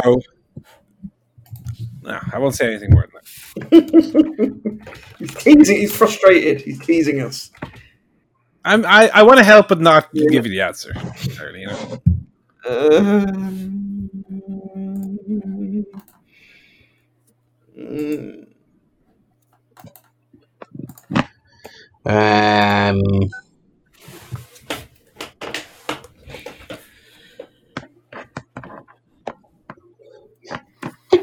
Does this person have a beard? Oh wait. Is it the gay character from When Homer? Because he works in the shop. He works in the shop selling the old tap. Yeah, John. Yeah, but he had. I'm trying to think. So he had black hair, skinny, no kids, not fat. Could be. Is this character gay? They are gay. Oh, wow.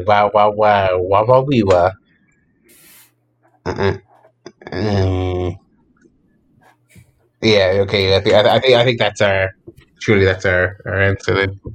Okay, wait, is that character's name John? I think because it's John Waters. John Waters, yeah. I don't know the surname of the character, but okay. Is it John, the gay fella, what works in that shop in that one episode? That is the correct answer. I'm really surprised you suddenly picked that out of nowhere.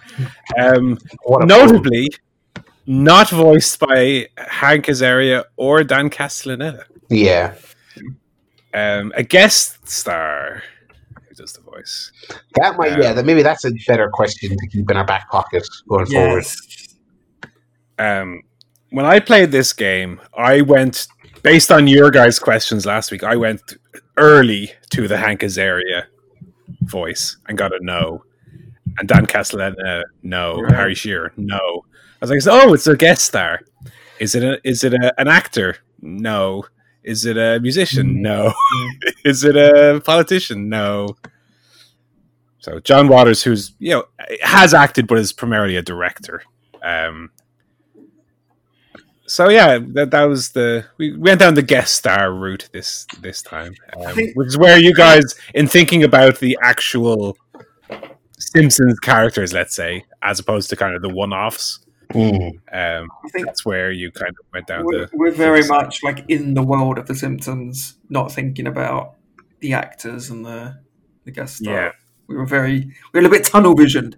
Next time we'll expand. Okay. Funnily enough, the question you got it on, you asked if he had a beard. He doesn't. He's got a little possibly drawn on pencil mustache like John Waters. That's definitely drawn on. Paul. Yeah. Does he have a catchphrase? Zap. He does. He works in Cockamamie's collectibles shop. That's where he works. Oh, dear. So well done. I'm that. I don't know where you picked that out of, but that was a hell of a Hail Mary at the end. Shops. I think that. Yeah. Very good. I'm impressed. Good I stuff. thought you guys weren't going to get there. Right, well, we move on then to the professional wrestling guff. Yeah. Don't really want to do a deep dive on Dynamite, but I thought it was very middling this week. I don't even really remember Dynamite of last week. I remember the paper. They had a really shitty Moxley match with the lawyer. And the Battle Royale that went on for 45 minutes. Not even the Battle Royale, just the lads having a scrap to set up the Battle Royale. But they were doing the scrap with like throwing over the top rope. And it just went on. And then people getting thrown out and coming back in. It just was endless. Right. Yeah, the lawyer match definitely didn't even live up to the low standards that it should have as a creative thing. Like Moxley didn't even really like beat him up or there was no reason for doing it. He got like a finisher out of nowhere, got the pin. Like what was the point of doing the match? Why in the logic of Moxley did he even bother adding that to the contract? Like what did he get out of it? He had a short match with a lawyer. Like he didn't like draw it out or have any stipulation where like if there was an interference or I just don't get why they even did it. It was dumb. I didn't get it really at all. Like I thought he should have just killed him. If the end goal was just to do the beatdown with MJF. I mean, you could have gotten to that in a number of ways. Yeah, it was shy. It was like watching SmackDown. It was shy. Yeah. There was some other stuff on Dynamite that was all right, but nothing worth really talking about. Will we jump straight into the pay-per-view? Yeah. I thought this was like the worst pay-per-view they've done by a country mile up to this point. I think it was insofar as their pay-per-views are usually very good, and also certain things happened that were, let's say, difficult to anticipate. But also there was just some guff on it that I just didn't enjoy. No. It started with a cinematic match, which is code for steaming pile of shit, baby. It's like it wasn't even really cinematic though. It was like the old WWF backstage hardcore matches they used to do. Yeah. Well, like it was just one camera following them around. There wasn't like edits or. But there was though, because like Big Swole was wandering around, and she. Oh yeah, I know the bit you're talking about. Yeah, she looked around and she went, "She's not here," and then she walked off. And then spooky music played as they panned into the office, and lurking in the shadows like Batman was Britt Baker, right? And then the next scene, Swole goes into an office and she opens a drawer, and there's loads of Batman Arkham Asylum chattering Joker teeth. Falling out of the drawer. I was like, that was the point where I was immediately out. I was like, this is not the shit I like. I don't like this. This is what has permanently turned me off WWE. Like, this is not what I want in AEW. And yeah, then after that was the other thing though. But they weirdly they did it and then they just stopped doing it, and then they had a hardcore match basically. This was definitely the closest they've come to like the Money in the Bank match, basically. Yeah, that was the if you were to compare it to another cinematic match, it would be that, which is the worst one. Really didn't like this. Like the laughing gas finish. Like, oh my Jesus, it was quite bad, quite bad. And that led into what felt like the proper opener, which was the Jurassic Express versus the Young Bucks. Which was good. It was great. Great. Yeah, the Young I Bucks, like the Young Bucks Healy direction they're going in. Yeah, it's feeling pretty intriguing, and like they've got some really good stuff coming down the pipeline, I think, for them. But then later on, after the tag team title match, the Young Bucks were acting like the usual Young Bucks again, instead of the gruff vets, which they seem to be playing here. So I don't know if there's a little bit of a lack of consistency there, but really enjoyed the match. Really enjoyed them working a meaner style because, as you might know, I think that Nick looks a bit mean anyway. Mm-hmm. With his Dave Hill face and hair. No, I mean, like, I think it works especially well when you have someone in like Jungle Boy who's like a young, hopeful kid. That it works for the Young Bucks to be the jealous old folks. Even Luchasaurus didn't look so languid here as he sometimes does. It all kind of worked. I really enjoyed it. Yeah, I really liked it. I'm with you though on the, like you mentioned about the Young Bucks characters in general. Maybe we'll talk more about this when we get to the tag title match. The elite melodrama has kind of outstayed its welcome with me, and I'm not really into any of them as characters at the moment.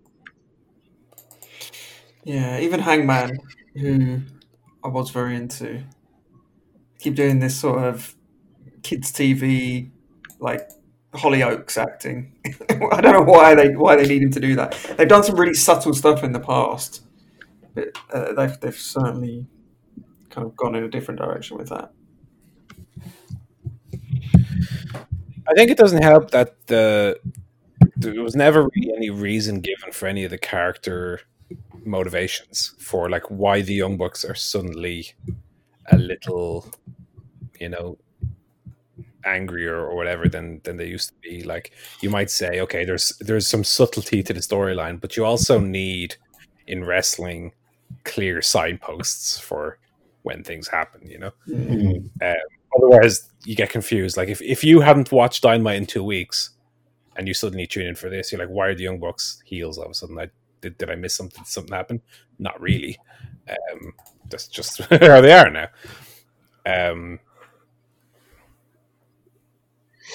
So from there we went to the Battle Royale. Battle Royale, which I like. The weird thing about this was that I thought this was mostly good and probably the best one they've done so far. But my conclusion then was that I just don't think this format of Battle Royale is very good, is my ultimate conclusion. I actually like the format. And as you said, I thought it was a fairly good Battle Royale, especially compared to what we had on Dynamite. But it was just plagued with mistakes throughout. It's notably the Matt Sydal shooting star attempt. So cringeworthy. Oh, it's like one of those where it goes so wrong you think they must have done it on purpose. You're like, why did you completely fuck that up? That must be part of the storyline. Oh, that was so bad. Oh my god. There was one bit as well early on where Phoenix hit the Blade with his move. Where, like, aren't they supposed to be on the same team as well? That was a bit weird. They put Darby Allin in the body bag with all the tacks, and 3/4 of the tacks fell out as they were putting them in. What else happened? There was like one or two other little moments that didn't really go as smoothly as they should have. There was Jake like showing Eddie the snake in the bag. Showing the bag like 2 minutes too early. But so he was just like holding it up like it was his fucking Tesco bag for life with cans in it. Like he couldn't. It isn't like he got the snake out and was like, threatening him with the snake. He was just holding this bag up like, oh, snake in there. Rubbish. Yeah, I felt terrible for Matt Sydal because the thing is, like when he came out as the Joker entrant, I was a bit disappointed because I was like, he hasn't. So like having seen him here and there, this place, that place, like he hasn't really done much post WWE. He's felt like he's really struggled to wow, and so I kind of felt like when he showed up here, I was like, I don't know if I want to see this guy here. And then like, could you have had a more on the nose example of that than his first spot? You know what I mean? It was very unfortunate. I actually thought it was a nice surprise. I haven't seen any of Matt Seidel's stuff post WWE, so I was like, oh, this could be good. And I think he's kind of a good fit for AEW almost. Mm. And then he immediately fell down, which was, oh my god! Like I said, my toes were curled the whole way back, like the Wicked Witch of the West, brother. Aside from that, I thought it was fun enough. I liked Archer winning as well. Yeah, although again, the finish, faffing around with the fucking snake and just, oh my god. Yeah, I know. And like Jake Roberts, like I said, was there a good minute too early before Archer was even up to like slam him off. I liked as well Eddie Kingston getting like the biggest pop of the night coming out. Yeah, that was nice. He's great. Yeah, he's great. He is great. He adds a lot. Penta L0M was in the match as well. Yes, that great name that we all like.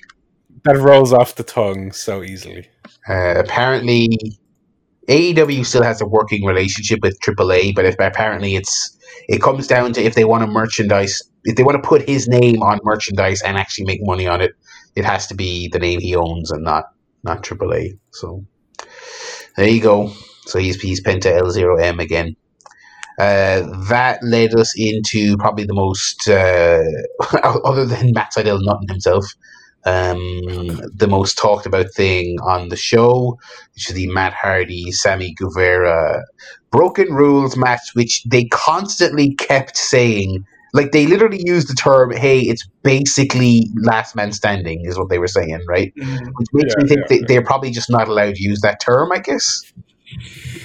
That might be a WWE own term. Yeah, I don't know if I've seen a last man standing match in a main. Like, did WCW ever call it that? No, it would have been like a Texas Death Match or something. Yeah, everyone else calls it Texas Death Match or submission or knockout match where they have to stay down for a count and stuff. So anyway. So this one started with they started backstage. Sammy comes along in a golf cart, and then they immediately at the beginning of the match, they do this spot where they climb up a scissor lift, they raise the scissor lift, and then Guevara spears Hardy off it through two tables below. This is backstage. This is actually in the football stadium part of the building. And Matt Hardy overshot the pair of them really overshot the two tables, and Hardy clunked the back of his head off the concrete. This was, right, and funnily enough, Impact just uploaded this match to YouTube a couple of days ago. This was the most scared I've been watching a bump since that ladder match where Kurt Angle fell out of the ring off a ladder and landed neck first on the apron, and I was convinced I'd seen him killed live on television. I don't remember that spot, but I felt the same way. Also, was it in the Battle Royal? There was some match on this show where someone took being thrown out of the ring and hit their back really hard on the apron. Do you guys remember that? Was it the Derby spot with the bag? No. It was they're just being thrown out to the side. It wasn't the ramp side. I think it was on the right hand side. I can't remember. They're just being thrown over the rope normally, but their back hit the apron very hard. That Derby spot was completely stupid, by the way. Yeah, he loves doing that bag shit, but it's so insanely dangerous. But I thought the same with Hardy here. I was like, fuck, that is incredibly dangerous. And then he looked like he looked like he had turned grey, like immediately. I was like, oh my fucking god. Mm-hmm. So it was then weird for a few minutes because it was like he wasn't moving and he was turning a weird color, and then they kind of started to count, and then Sammy was Aubrey was given the X like right away. Yeah, so it was like they there was a period there where they weren't sure what they were doing, and so officially the match was stopped, and that led to like a minute or two of very weird kind of stalling where the commentators were like, no. Well, even before that, they tried to like brawl, and Matt couldn't stand up.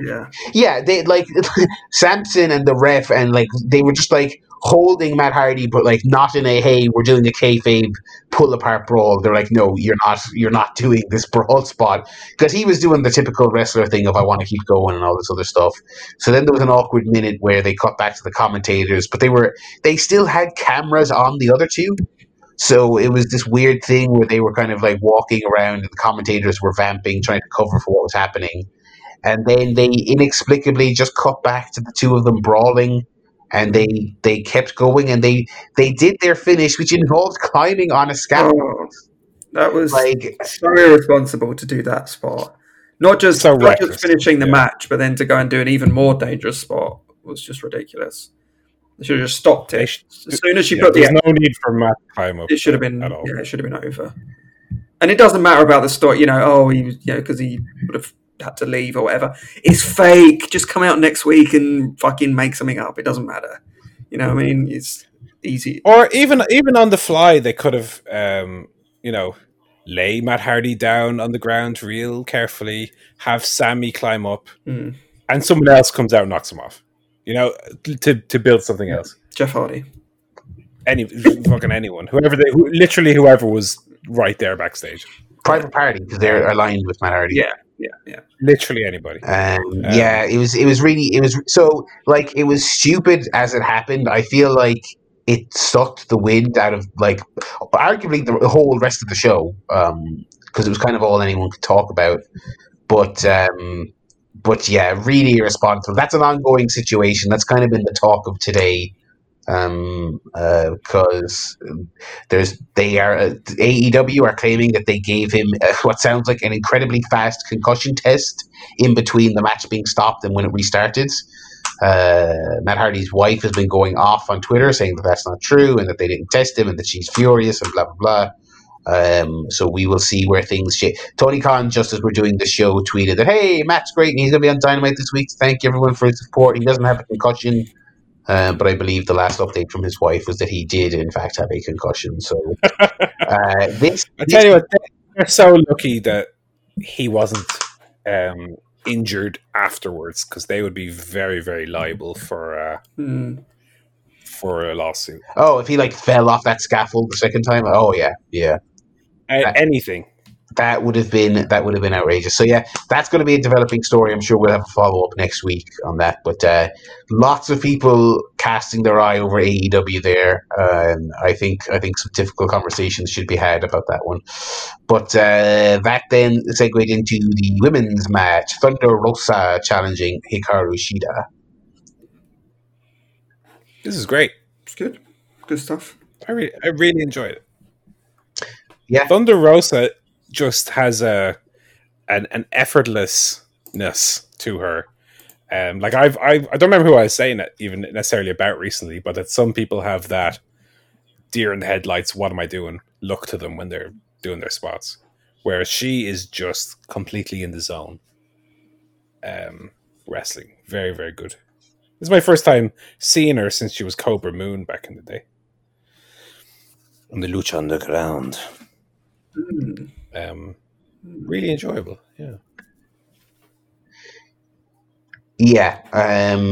Really enjoyed that, and it was like a really great showcase for Thunder Rosa. I hope she's back. I think the NWA is coming back soon. I think they said November they're going to start taping again. So we'll see. She's not, she is not a free agent. They have not. I think they've released a couple of people since COVID happened, but actually not that many. So whether or not she's back, I guess, will depend on whether or not this relationship continues. I hope it does. I think that would be beneficial to both parties to share. Well, she might be one for the future anyway. You know what I mean? Yeah. And it was stiffer than I thought it was going to be as well. They really beat the shit out of each other. It was great. So that was really strong, and that led us to the tag team match for the titles. Oh no, sorry, I'm mistaken. No, the 8-man tag. In general, this show was too long, right? I could have done with this show being significantly trimmed. Here is where I would have cut something, and by cut something I mean the whole match. Yeah. Natural Nightmares, Matt Cardona and Scorpio Sky against the Dark Order. Like they set up that Dustin is challenging for the TNT belt next week. Honestly, I would have rather he pinned someone on Dynamite. Just do this match on Dynamite, really, is what I would have wanted. Yeah. This is also where we had Jim Ross say, "Did she have a wardrobe malfunction, or is that just my morning wood?" Quite frankly, what a fucking old pervert. And then he did a tweet where he's like, "Land up, tongue emoji." I don't want to see Jim Ross's tongue hanging out. Thanks very much. Oh God! I think my other favorite part was when he said, "Zack Ryder, I feel like he's always had a piece missing. Maybe I'll find it one day." Oh, okay. Wait to bury him.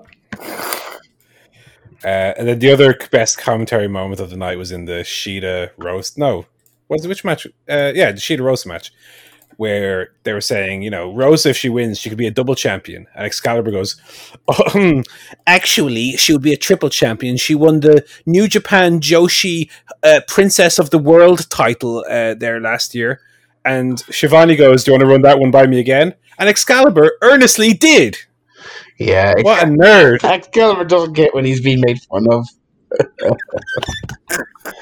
I thought Excalibur was like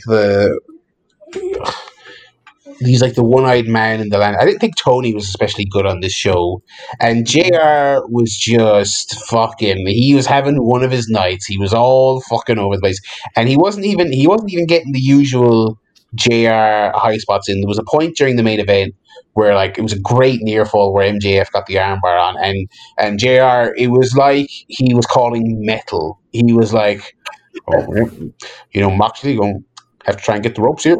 We don't. MJF going to do damage to that arm, and some people might pick me up on the way I say it, but that's what I'm seeing here, folks. Okay, I'm calling it like I see it. Might not be PC to say damage to the arm, but yeah. So anyway, the fucking Dustin Runnels pinned Colt Cabana in this 8-man tag. Yeah. That led us to the tag team title match with the FTR defeating Hangman and Omega to become the new tag team champions. I thought there were a number of issues in this match, but to cut it some slack, I thought this was kind of where the overwhelming length of this show was really starting to hurt. I feel like the live crowd, who were good for parts of this show, were really tired. I thought some of the action was good, but I was pretty bored by most of this. I actually quite liked it. I wouldn't say it was a great match. Obviously, nothing in comparison to the Revolution tag match. But I thought it was pretty good. I saw some a lot of very harsh reviews of it. I thought it was fine. It was kind of FTR kind of grinding them down a lot. Just doing the whole kind of tag thing and doing lots of the tag finishes. Yeah, it wasn't great, but I thought it was. I'd give 3.5 stars kind of range to me. Yeah, I really liked it as well. I started feeling the length of the show more so in the Jericho Cassidy match. Yeah, I did really like it as well. It was half an hour. I mean, that is too long. That is long. That is as long as the Revolution match, but without all of the action. It's just really even if this match was excellent, to do a half hour, at the end of the day, you'll never recreate the Revolution match in the COVID era. You're just not without a full, without a full house. Yeah. So post-match, FTR celebrated. There was miscommunication at the finish where Hangman took the V-trigger, and then after the fact, Kenny teased attacking Hangman, but he stopped himself, and then Hangman kind of with his last dying breath sort of collapsed, and Kenny sidestepped him. And then we had a vignette where Kenny stormed backstage, and as Paul mentioned earlier, the Young Bucks were back there just being normal, trying to play peacemaker, and Kenny got in a car and left. So part of my problem with this match, right, when you watch the Revolution tag, the story was so simple. It's like the Young Bucks are like the best tag team like ever or whatever. Yeah. And Kenny's great and Hangman's great, but Hangman is like the redheaded stepchild who they don't take seriously. So it's a pretty simple, like, this guy is trying to break out and make himself and prove that he's the man. And the story then is ultimately that he did prove he's the man, and Kenny respects him, and they foil the Bucks, but they all begrudgingly kind of make their peace with it. The story the last couple of weeks on Dynamite and then with this match is that Kenny's losing his mind. He's getting fed up being peacemaker. He's beating the shit out of people, and he's possibly turning heel. The Young Bucks are fed up at Hangman, so they're having meltdowns backstage, and they are also possibly turning heel. And Page is like naive and paranoid, so he sort of out of nowhere cost the Young Bucks a match in a way that that I think either made him a heel or kind of really took the wind out of his sails as a babyface. Like that gauntlet match, him costing them that in hindsight is really weird, considering the other three are basically heels now, and he is supposed to be the hero. I feel like what hurt this match a lot was just that everything's a bit wishy-washy now. Yeah, agree with kind of Paul's point earlier as well. It's not been signposted that well. Like, I'm not really sure when he was trying to persuade them to get in the car, why? what were they leaving behind? I'm not really sure. Like, at one point I thought he was fed up with AEW, and it was like that kind of angle. Like, they were like, let's go and, I don't know, go back to New Japan or something. But I think it was, I don't get it really. I guess we'll find out more on Dynamite, but it's a bit confusing.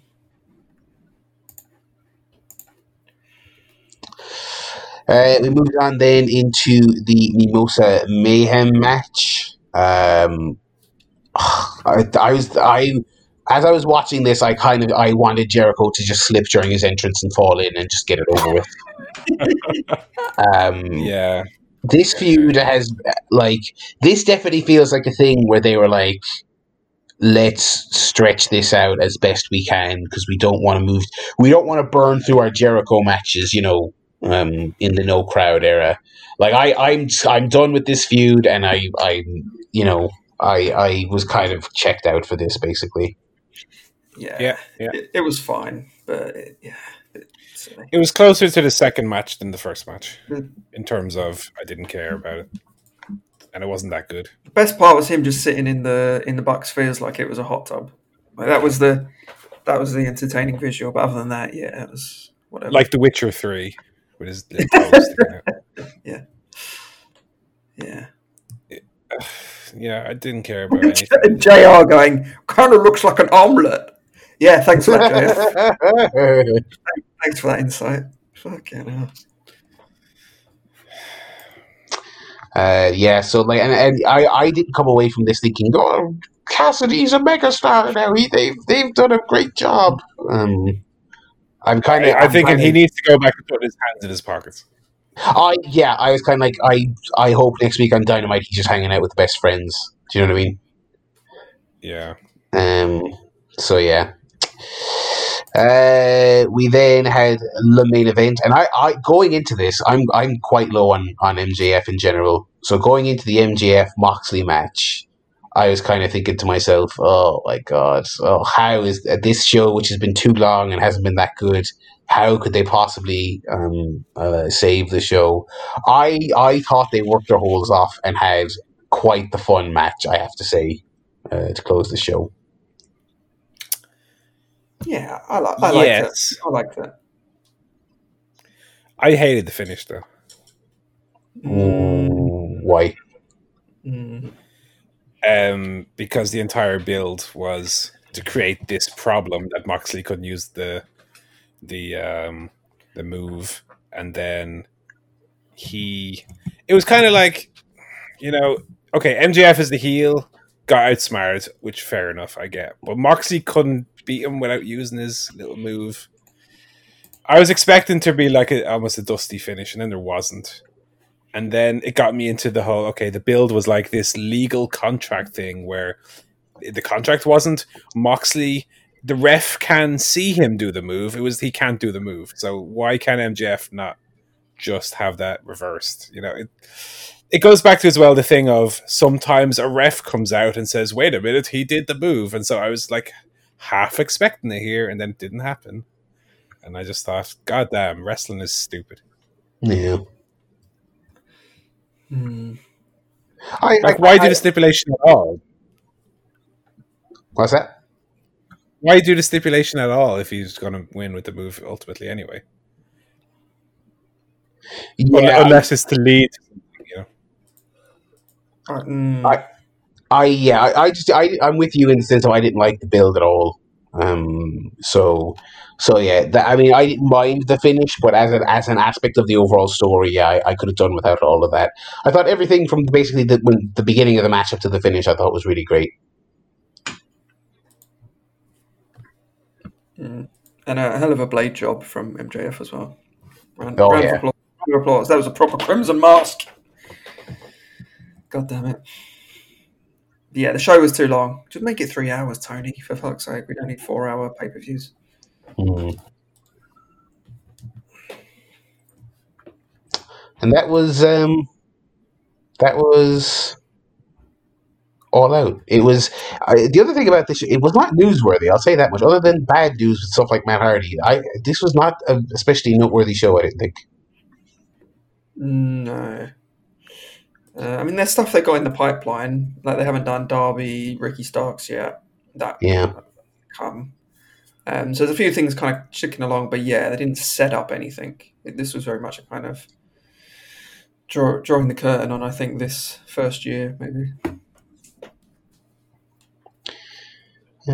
Yeah, and I think that'll do it for our show here.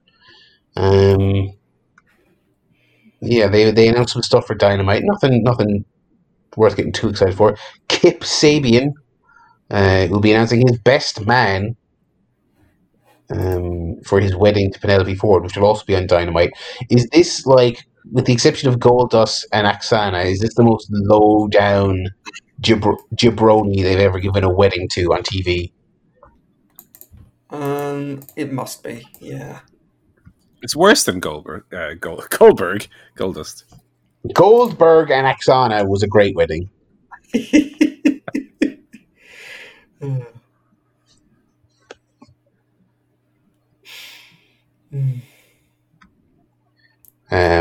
Yeah, so that is a dub for now. We'll be, and I think that's going to be our show, I would imagine. I think it is. We're starting to sound like Tony Schiavone and JR at the end of All Out here, so let's... yeah. Any other guff to talk about here? Anyway, we will be back next week with the more of the usual fun and games. We will have our telly guffs.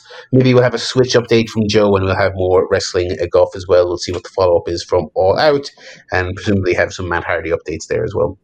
So thanks for listening, everybody. We will be back then. Until then, it's goodbye from me, Barry Murphy. It's goodbye from Paul Griffin. Goodbye. And it's goodbye from Mr. Joe Towner. Goodbye.